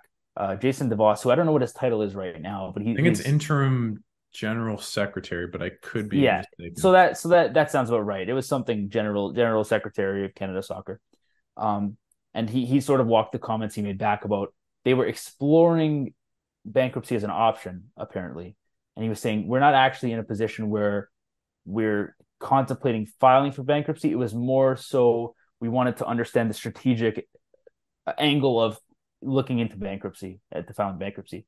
So he sort of walked the comments back, which I always anticipated was the case because they're still working on a bargaining agreement between Canada Soccer's between the national teams and Canada Soccer. So I thought it would make sense to sort of, you know, talk about how dire the situation was and sort Yeah. of paint this picture that we don't have any money to give you and we're even contemplating bankruptcy. So that's I think an element of it.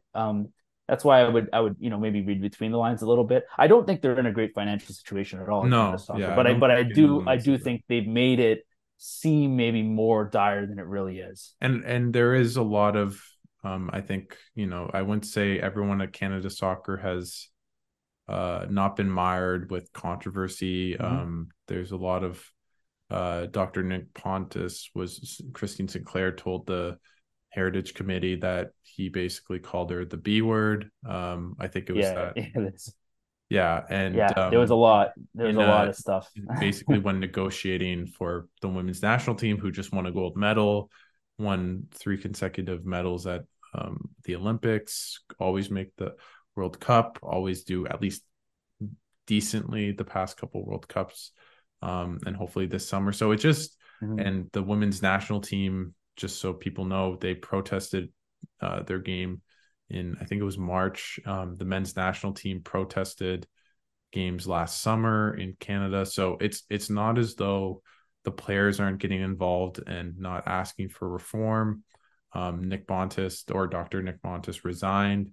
a couple months ago in the new year. So like it's all not going great. Mm-hmm. And I mean, you're more plugged into this than maybe I am, but maybe just explain how much of an impact this has on youth teams, on the national teams, not just missing friendlies, but Yeah. how that affects maybe in a broader sense just the teams themselves and acquiring players and Yeah. players wanting to play for Canada and everything. It's huge. I can't. I don't think I could state the importance quite enough. The dual national recruitment. I mean, you just understand that the country of Canada is extremely diverse, and every single person in this country, for the most part, has dual eligibility, either through their parents or through their grandparents. They would be eligible by FIFA standards to represent more than one country. So when you sort of use that as the context, and then you think about the lack of youth camps that are actually taking place because of the lack of money. So meaning like, the US and Mexico will regularly have under 17, under 20 camps, even under 15 camps. Like they will regularly hold them, even when there's not a tournament or an event that they have to play in that they're building up to. They'll just sort of use these camps to keep tabs on players and get them in their system and get them familiar with other players in the system and just the camaraderie of the team. We don't have that luxury on either the men's or women's side. It's more notable, I think, on the men's side. I think that's we're having more struggles with dual Yeah. nats on the men's side, but it certainly applies to the women's side as well. Just not having youth camps with any sort of frequency or regularity, and then the trickle down effect of that is, well, we're not as prepared coming into the tournaments when they do happen because we're putting a team together and everyone's kind of meeting each other, a week and a bit before a major tournament we're sending them to. Whereas, our biggest rivals in the region will have this group that's kind of been built over the course of months and they've had many camps together and they know each other already because they have the funds to fly them all out and get them into camp together and, pay for all their accommodations, yada, yada, yada. So they do these camps frequently, and those camps are very important in terms of actually performing at these tournaments at the CONCACAF U17 championships, CONCACAF U20s, kind of qualify for under 20 World Cups, under 17 World But Cups, and those that also contributes to dual national recruitment because when you're playing in an under 20 World Cup, that's a pretty big sales pitch to a young player saying, "Hey, come play for us because you can play in an under 20 World Cup." Obviously you don't have that tool at your disposal when you don't qualify for an under 20 World Cup because you're not financing the programs the way you should. You're not getting guys in camps early enough to sort of prepare for those big tournaments, those big events. So it's a big giant snowball to answer your question, and it starts at the youth level, and that's certainly where a lot of the dual nats are lost. It's not so much at the senior level. A lot of them are lost at the youth level. Herdman's spoken to this at length, and for all the Black Herdman's a lot of probably deserved flack he's taken lately. This is one area that I completely agree with everything he's saying. We would 100% need to get serious in this country about our national team programs, and it starts with having a stable, consistent, stable funding for the youth programs, which has not been the case maybe ever in this country, but certainly it has not followed suit with the rise of both the men's and women's national teams. yeah, and it's not even just the national teams. It's just, for example, an easy way to think about it is when the men's national team made the World Cup, when CIBC and all these other sponsors are tagging along, that money isn't going directly to Canada Soccer Yes. because of the CSB deal. It's not going to the players. It's not going to Canada Soccer funding more fields or programs or youth teams or getting Mm-hmm. charters or friendlies. Like that money, I mean, I'm not saying none of it is going to it, but it isn't just a windfall that Yeah. normally you would see from it. And that's huge because Canada never had that kind of money. And to be fair, I Mm-hmm. think that's why Canada Soccer made that kind of bet, was because there wasn't, I don't think Yeah. any, I mean, sure, there's someone that bet Canada would make the World Cup in 2018, but I didn't. 2020. Yeah. And Right. So, I and actually chatted with Nick Bontis. This was prior to all of this happening. This was a couple of years ago, and essentially saying like this was a bailout. Like it was a bailout at the time. yeah, None of the networks wanted to take Canada's national teams. Like the broadcast rights were worth nothing. They were essentially begging networks to air games.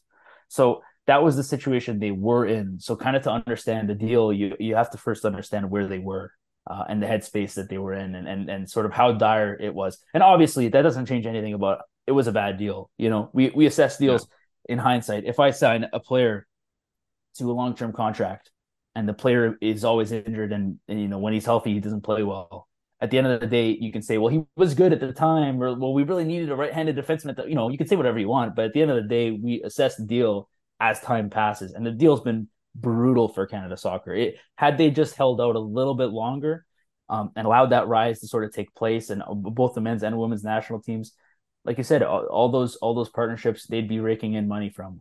Instead, it's going to this third party, the CSB, who's not like totally wasting it, and No, no, they're and not to they're be not fair, Scrooge McDuck and to just like swimming in.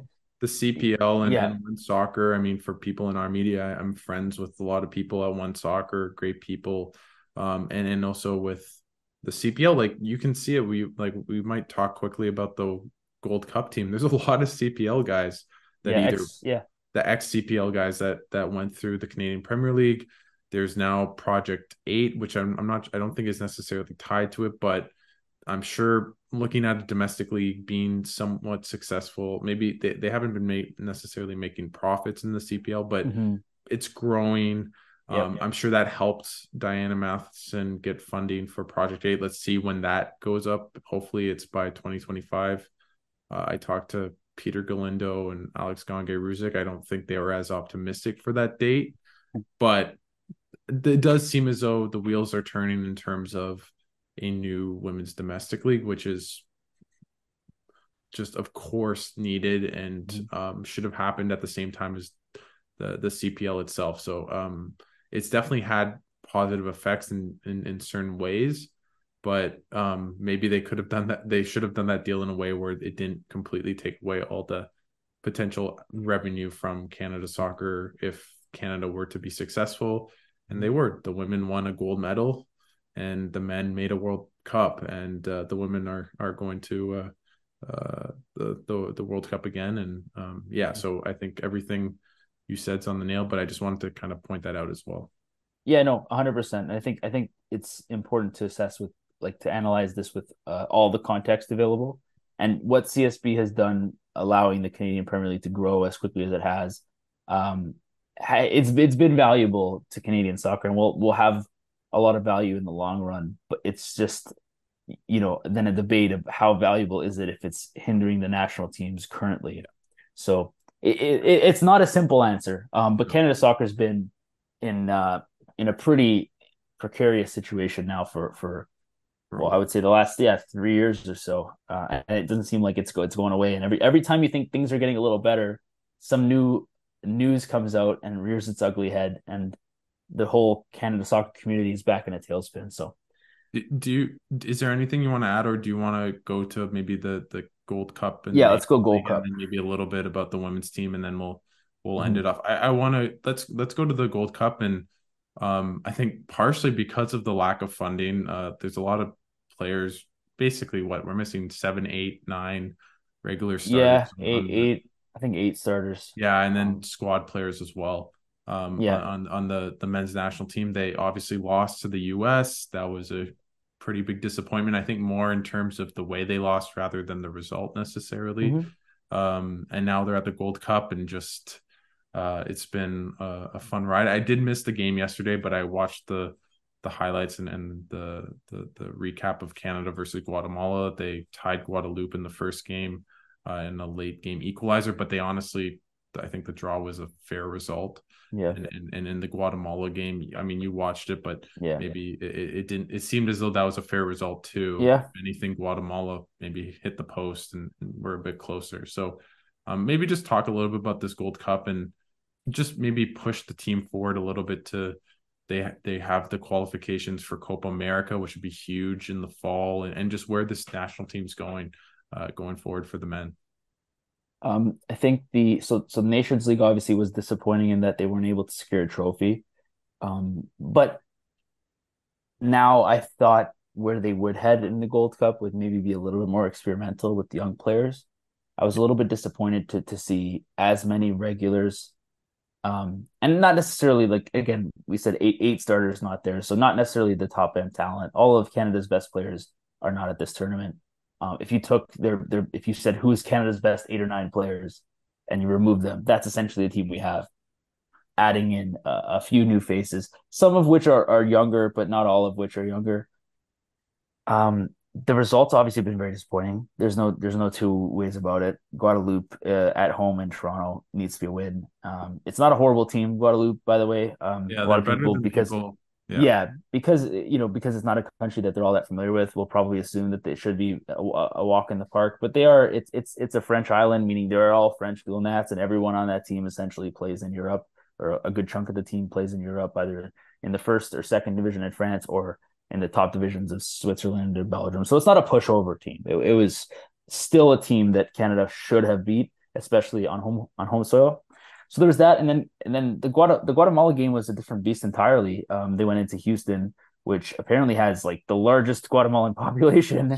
Yeah, there's a It lot of was fans. packed. It was packed, like 40,000 strong of just Wow. rowdy Guatemalans, and they made it a home match. It was, as I was saying to one of my friends, I think it was a more loud and intimidating home match than anything Canada faced in World Cup qualifying, which says a Wow. lot because there were a few Central American destinations that were tough, but that was a rowdy, ruckus crowd.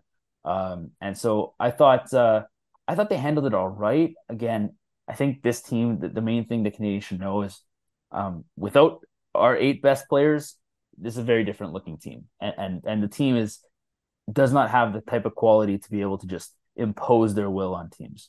Um, should they still have won, the first game and maybe drawn the second game? Yes, but this isn't the Canadian It, team that maybe fans who have jumped on it board in the last 3 years are accustomed to seeing, just dominating matches. it just reminded me of watching the team in like 2015, Yeah, and that's probably more what 2017. it's like akin to, right? It's just Yeah. it's like there's some quality in Europe, and there's definitely some good players on the field for Canada, but it just doesn't. They don't have that game changing talent, of the likes of Davies and David and Buchanan and Eustachio and Laren and Kone and Johnston. Like the list goes on and on. Like it's too many important players, and unlike even the U.S., we see the U.S. do something very similar in the Gold Cups. They send an experimental sort of team of guys who are usually on the outside looking in for the national team.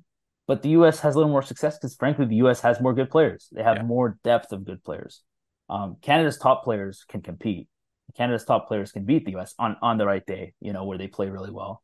But Canada's next tier of players, there is a bit of a drop off. So I think what we have seen is a couple guys have emerged, which is the main thing for me. Is if a few of the young guys sort of stake their claim as to why they should be regular call ups, then at least there's some value in this tournament. Because I don't think Canada's going to win the tournament. I think they're probably gonna. I mean, I Lose think they're to going to get through the group, but then they'll probably lose their next match because it's looking like it's going to be either Jamaica or the U.S. And Jamaica's team they have a bunch of Premier League really players. good They called their team. best, essentially their best possible team, their A team, and the U.S. didn't call their A team, but still has enough quality that they'll be favorites against Canada, and it'll be in the U.S. of course.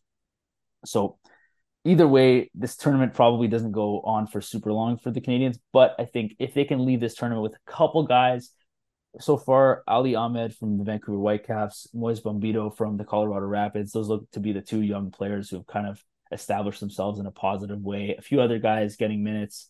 Um, Jacob Schaffelberg, who many people might remember from Toronto FC, now on Nashville. He's come into both matches. Charles Andreas Brim, who is playing in the second division of the Netherlands. Some youngish players Yeah. who are kind of getting their first real chance with the national team. So that's been okay to see, but I am a little bit annoyed at how few of those young players really I'm have gotten a surprised. look. I'm surprised Yeah, Borjan's playing, honestly. Like I don't get why it's not I Dwayne. don't understand it either. And I don't Dwayne understand St. it Clair's either. been so good in the MLS. Like I just Yeah, and he's so athletic and just I don't maybe yeah, this is his swan song. Maybe this is Borjan's he wanted to play in Toronto. I don't really understand it. yeah. But then Um maybe that makes sense for the Toronto game, but it doesn't make sense for the next game. And even yeah. if I was talking to somebody else about this in a Twitter space, like he was saying, and I fully agree with it. Not everybody deserves like an Atiba Hutchinson send off. Like this Yeah. is the national team. So while it would be ideal to give everyone this like perfect swan song, like it doesn't work that way. And a team is kind of in a tier of his own in terms of what he's contributed to Canadian soccer. So I think the reality is they needed to go younger in this team, and I really wish Herdman called a younger squad. And even of the young players he called, I kind of wish he leaned on them a little bit What more because about there are still Schwanier? some in the squad. Schwanier should be there. Like there's Yeah, no I know. I just wanted so to yeah. get you on your. So Uh, Schwanier should be there. Schwanier was just named an MLS All Star, and he's yeah, 24 years old. He's never represented Canada before, but he should absolutely be there, especially considering the options they did call in the midfield. I'm scratching my head. We're calling, a player from, and with all due respect to these players because they are still good players, calling a player from the second division of Belgium, which is Liam Fraser, and Moise Bombito, who's a center back, playing him out of position to play in the midfield instead of calling one of the guys who's deemed to be one of the best midfielders in MLS, who had yeah. never represented Canada yet. So I for me again, head scratcher. Borjan starting these first two matches over, as you mentioned, Dane St. Clair, but also not even calling Jonathan Sirois because he would have been another guy that I would have started, not even just brought, but started at some point. He Yeah. has like 8 clean sheets in his last 9 matches for Montreal, something absolutely Yeah. insane. At 20, he just turned 22 a couple days ago, but like another young player who's producing in MLS, who's getting honors, player of the week honors type thing. Like it really, for me, I just scratch my head a little bit because I don't understand what the purpose of this tournament is. They didn't send a team that's good enough to win, and they didn't send a team with many young players to gain experience. So it's kind of like I just don't understand the purpose, the goal, like what the goal of the tournament was. And maybe it was initially to win, and then Eustachio and Adekube had to be replaced, and maybe then all of a sudden the dynamic changed a little bit. But I think they were naive to think that they could win without all of their best players essentially. Yeah. And I think they're kind of they're reaping the rewards, if you will, of that decision. Like this is exactly what I expected. The group of players that they called isn't good enough to win this tournament. Maybe I expected a win against Guadeloupe, but like I'm not overly shocked that they went in and drew 0-0 against Guatemala with that crowd. I really am not that surprised. I completely agree, and I mean, yeah, I think hopefully we'll see, but if John Herdman keeps beating the same drum of old players or Bombito in the wrong position or just a position he's not playing for club, and Has never it's played for not club. like playing right back versus right wing back. Like that's that's a big Yeah, difference. yeah, Um well, I think the criticism on Herdman's fair. Now, I'm not like some people that want him out. yeah. Me I think neither. that's too strong, and also it's like who's gonna replace him? Like it's both, right? It's the grass is not always greener. So I think basically since the second game of the World Cup, and you could argue the first game because of the penalty, I will always say Jonathan David should do that. Mhm, Take that penalty, sorry. mhm. But I don't think he's been very strong. I don't think he's been tactically kind of equipped, and he was the exact opposite for basically all of qualifying. So Yeah. sometimes teams regress. This team's also been now not boycotted, but it's not the same team in terms of how they're reacting and interacting with the CSA. Mhm. Herdman has to manage that. Maybe they Yeah. don't feel as gung ho with him because he's kind of in between the two. So, anyways, my point being is, sure, he didn't hasn't done well compared to maybe what we thought going into the World Cup, but he got the team to the Nations League final. They beat Panama in a pretty convincing manner, considering. Um, I think they'll still be favorited to make the Copa America unless they maybe make it play a Jamaica or a team of that ilk. I think that might be Yeah. tough, but depending on the draw, but they should still be all pretty prepared for the World Cup, and we'll see who he recruits. Hasn't been as successful with like Aiden Morris and others, but I wouldn't say he's Mhm. had people kind of slide out of his grasp other than maybe a Mitrovic Yeah. Stefan Mitrovic, who people might not know, but he's playing for Serbia now and probably would have played for Canada if it wasn't for the youth camp. So Yeah. yeah, is there anything else you want to touch before we go to the women's team? Yeah. No, not a whole lot. I think you can hop to the women's team. Yeah, no. Now I obviously have such an affinity for the women's team. They really got me into Canadian soccer. I remember I was actually living abroad, but watching Christine Sinclair that game, I actually stayed longer at school to see it go, and then obviously know what happened with in extra time and everything. But in Mm-hmm. 2012 in London, Yeah. but maybe just talk about this team quickly before we end this mega pod in terms of just how this team is shaped up going into the group into the World Cup. They're in a tough group. Like they don't really have any Mm-hmm. minnows. They have Ireland, Australia, and Nigeria. Nigeria Mm-hmm. tied them in Canada last Yeah. summer. So just talk a bit about the team and maybe what you expect going into the World Cup. Yeah. That's so the team has quality. Um, Last World Cup, I remember being very disappointed with Canada's Yeah, performances and just feeling like they left a lot on like they left a lot of their more skilled players maybe off the squad or maybe not even off the squad, but not in the 11s. I think they leaned a lot on their veterans in the last World Cup, the people who had sort of got them through to that point, and maybe there was a criticism of being overly comfortable with your familiar faces. And I just thought they were a little old. I thought they were a little old, that they were steps slow. I thought they were technically a step behind, and they got exposed in that World Cup. Then they seemed to figure some things out in the Olympics, and it all kind of clicked. But I've said this about the women's program, and I've gotten some flack about it at times. I think we've fallen behind on the women's side. yeah, we I have. think Canada was a genuine superpower on the women's side, up there with the US, a tier below, but just like good enough that they could compete and maybe win occasionally.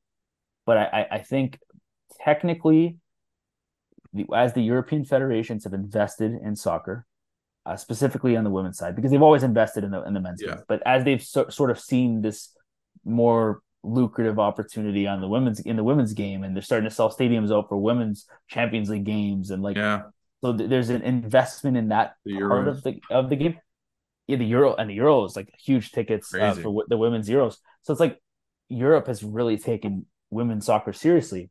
I think the big advantage that Canada and the US had for so long was that they were the only two countries that really, I mean, Sweden, there were a few, but The Nordic there countries were for very sure. few countries that really invested in women's soccer.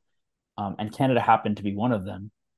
Now, what you've seen with like Japan over the past decade and the investment they put in both the men's and women's programs, but the women's programs we're talking about right now, and what you're seeing Spain do, what you're seeing what France has done, what England has done with the women's program, the Yeah, list goes on and on and on. The Dutch, like I don't know if Canada is going to go in as one of the favorites because I still think, despite being the reigning gold Olympic gold medalists, I still think there are teams that are significantly more skilled than Canada. So that for me is the big concern and the big picture. Like, how do we fix this? And probably youth camps and money and all that sort of stuff's a factor. in Project But I 8. also think it's yeah, Project Eight. I also think it's how we develop talent in this country. I think at younger levels, this applies to both the men's and women's side.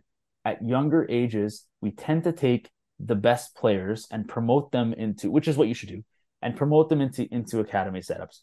But the best players are a lot of times at that age the most athletically gifted players, the biggest players, the strongest players, the fastest players. But the players catch up. And the issue is those players aren't always the most technically gifted players.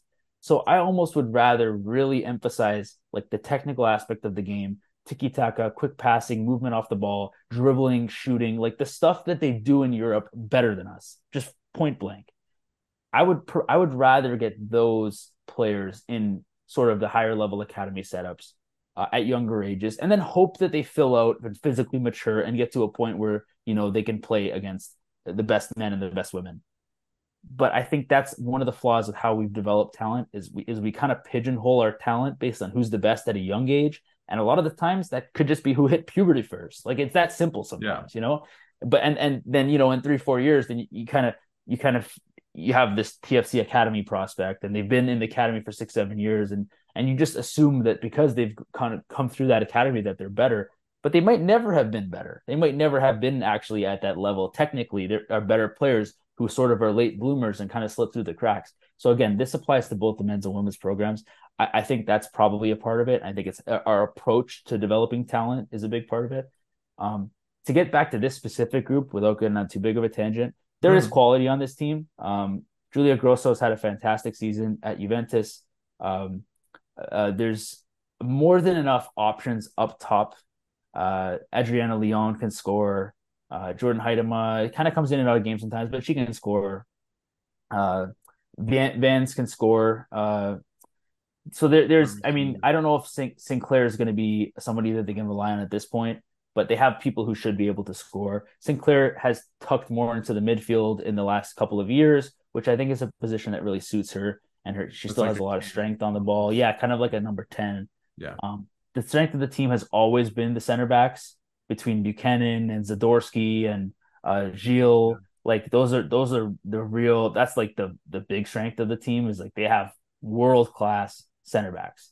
And Ashley Lawrence is still a rock. So I like Jade Riviere. So there's enough good players, and of course the golden hero Jesse Fleming, Who's uh, amazing. The who's most great. So probably. there's enough good players. Like there's enough good players that they still should be able to put really competitive teams out there. I think the biggest issue for Canada is when those other teams run 15, 16 deep with quality and class and everyone's good on the ball.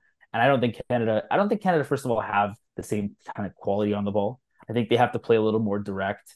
Um, they take advantage of the fact they have great center backs and have great pace on the wings, and they have a lot of these things. But I don't think they have when the game slows down. I don't think they have the quality to break teams down when they sit in low blocks. Nigeria is probably going to sit in a low block and counter, right? That's something you have to be prepared for. Canada didn't look good when they did that at what is it called? The stadium, Pacific Stadium. I'm Yeah. blanking now. Right No, you're when they played in Canada recently, like not that recently anymore, I guess. But I like a mean, year ago. Yeah. yeah, when they played last in Canada, Canada struggled against that, right? And if I remember the game correctly, I think It was Nigeria scored 2-2. first, Yeah, I think it and was then Canada 2-2. had to kind of work back into the game. And then Nigeria got back. Yeah. Yeah, again, it was a while ago, but I remember Canada not looking very good and kind of feeling like they had a big struggle to break Nigeria down, and that's concerning because if you look at the group they're in, Nigeria should be their weakest opponent, I would imagine, Yeah. right? Australia and Ireland. Ireland. Yeah. So Ireland's maybe not, maybe really not. Maybe similar, it's Ireland. but Yeah, but Australia has Sam Kerr, who's yeah, awesome. Australia will be better than both those And at other teams, home. and at home. So that's a tough opponent, and then that means your margin for error is zero. You can't lose to Nigeria. You can't, even a draw puts you in a precarious situation. So yeah, I'm a little concerned about it. I don't think they're a real contender. I think I would put them in like the dark horse category where they have enough quality that they can make a run, but I don't see them as like a high contender. I think the way they won the Olympics is the way they can win this tournament or go Yeah. deep is they'll be good defensively, they'll be compact. They have just enough going forward. It's kind of interesting. I mean, they're not exactly the same to the men's, but I think the counter attack and off the wings, obviously I wouldn't say the defense is the strongest for the men's team, but Yeah, yeah. the idea of kind of counter attack football is probably more what they'll do and more direct, I think is I think you hit Yeah. that right, is that's more what they do strongly. Janine Becky being out is huge. I think that would Yeah. have been a huge Even piece just for her them to, pace is valuable. yeah, and just yeah, and Yeah. so it'll be really interesting to see how they do. Personally, I think if they make the quarters, I'd be really happy with that, Hmm. truthfully. um I'm a bit worried they don't make it out of the group with everything going on. That's my Yeah. pessimistic hat Canadian fan that's used to misery. Maybe not on the women's side, but I'm a bit worried about the group, and making it out. But I think a quarterfinals. I know I mentioned before, but Peter Galindo and Alex Gange Rustic and Ben Steiner. I think quarters is probably, if you get that and you lose a tight game to whoever, you're Yeah. fine. And you never know. Like they can make the semis. I think Yeah. making the final or winning is probably one step too far, but probably the range of outcomes is, even with my pessimism, is probably round of 16 to Quarter. semifinals. and Oh yeah, to the semis. Yeah. and and it, the higher obviously better, and we'll see. And I'm excited, and I always love watching them at the World Cup. So Yeah. they'll be, and it'll be good. I think what they do bring is that I think I'm more, maybe my nerves is more because I'm more nervous because of the group. But once they get to knockout football. I'm more confident in them in a Yeah. way because of what they did at the Olympics. They won shootouts. Like that's Yeah. not always, that's a No. nice edge kind of thing, but Yeah. they know how to make it where they can maybe play better teams. Like I don't think they Yeah. were better in the final against Sweden, but No, they weren't better in the final, and debatably we weren't better against the U.S. either. So yeah, and even Brazil. So it's yeah. Brazil, yeah. Like I mean, they really scraped it. Like, and I think that gets lost. And this what always comes up. I know we probably got to end this soon. But this is what always comes up whenever I talk about the women's team, and I say this exact same spiel that I just said to you. People are like, oh, but they just won Olympic gold. How? I like people think I say it in a disparaging way.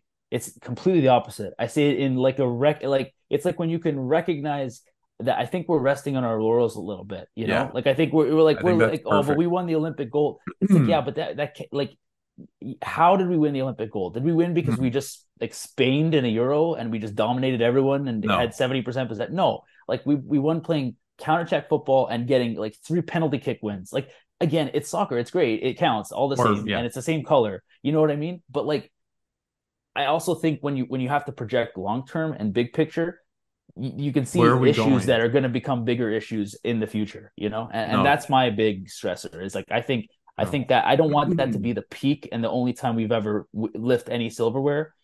I hope that we can sort of buck this trend and this next generation of Canadian talent actually changes my perspective a little bit, because I do think we're heading kind of on a slight downward slide, and all these other European nations, specifically the European nations, are just completely Mexico even. Right, Mexico's put Yeah. a ton of money into Liga MX, the feminine, I don't know what they call Yeah, it, and they've been doing right? better. And the national team, even at the youth level, they just beat the U.S. if I'm not Yeah. mistaken, in the finals of CONCACAF. So it's And they like, beat us. and Yeah. they beat Canada, right? They came back and they beat Canada. Anyways, this is my point: is that I think that we're not heading in the direction we should be long term on the women's side, and I'm a little bit worried about that. In Yeah. what does that mean in 10 years from now? I think the way you have to be to be a Canadian soccer fan is cautiously pessimistic. It's going well, but it's also not going well, if that Mm, makes sense. yeah, It's the best and worst times, right? Of yeah. times to take that great line. So thanks so much, Adam. I do have some breaking news that you might be interested, as Oh, it's not crazy big, but it looks like Max Domi is going to the Leafs. Maybe just that's your pretty big. instant reaction for $2.5 million. Kyprios, that's what he said. He said sounds like. Wow. Friedman tweeted at it as well. So I don't think it's fully confirmed, but it seems more likely than not. Just what do you think of that? I like it. I like Max Domi. I think again it's part of this culture shift of a team that's a little bit more. I don't know. They need nails on that team. They Yeah. need guys who are just nails, and Domi's nails, and his dad is nails too. So I think they need a little bit of that. I mean, obviously, this seems to be a total shift in a swing in the pendulum towards this certain profile and type of player that they didn't have maybe. And this is what happens. You lose to a team like Florida, who goes on to make the Stanley Cup Finals, and you're like, how do we become more like Florida? Right? Yeah. They lose to a team like Tampa, and they're like, how do we become more like Tampa? Like this is just the natural thing you do. You Yeah. look at who beats you, and you just try to like mimic them. So I think that's what that this reminds me. This is the type of move that the Panthers would make. All Yeah. the moves they made are the type of move the Panthers would make. All 1 year deals and Yeah. all betting that the salary cap in Gary Bettman's world goes up. Mm-hmm. And I feel like they might be a bit wrong on how much that goes up, but Yeah. we'll wait and see. And thanks so much, Adam, for this great conversation. Always fun, and everyone should follow you on Twitter as well. Creative Freights, if there is Twitter in Yeah. whenever this posts in a day. I'm sure there will be, but it doesn't feel like it's going well for Elon. So Yeah. thanks so much, Adam, for taking the time. I had a blast. I think we hit almost 2 hours, so.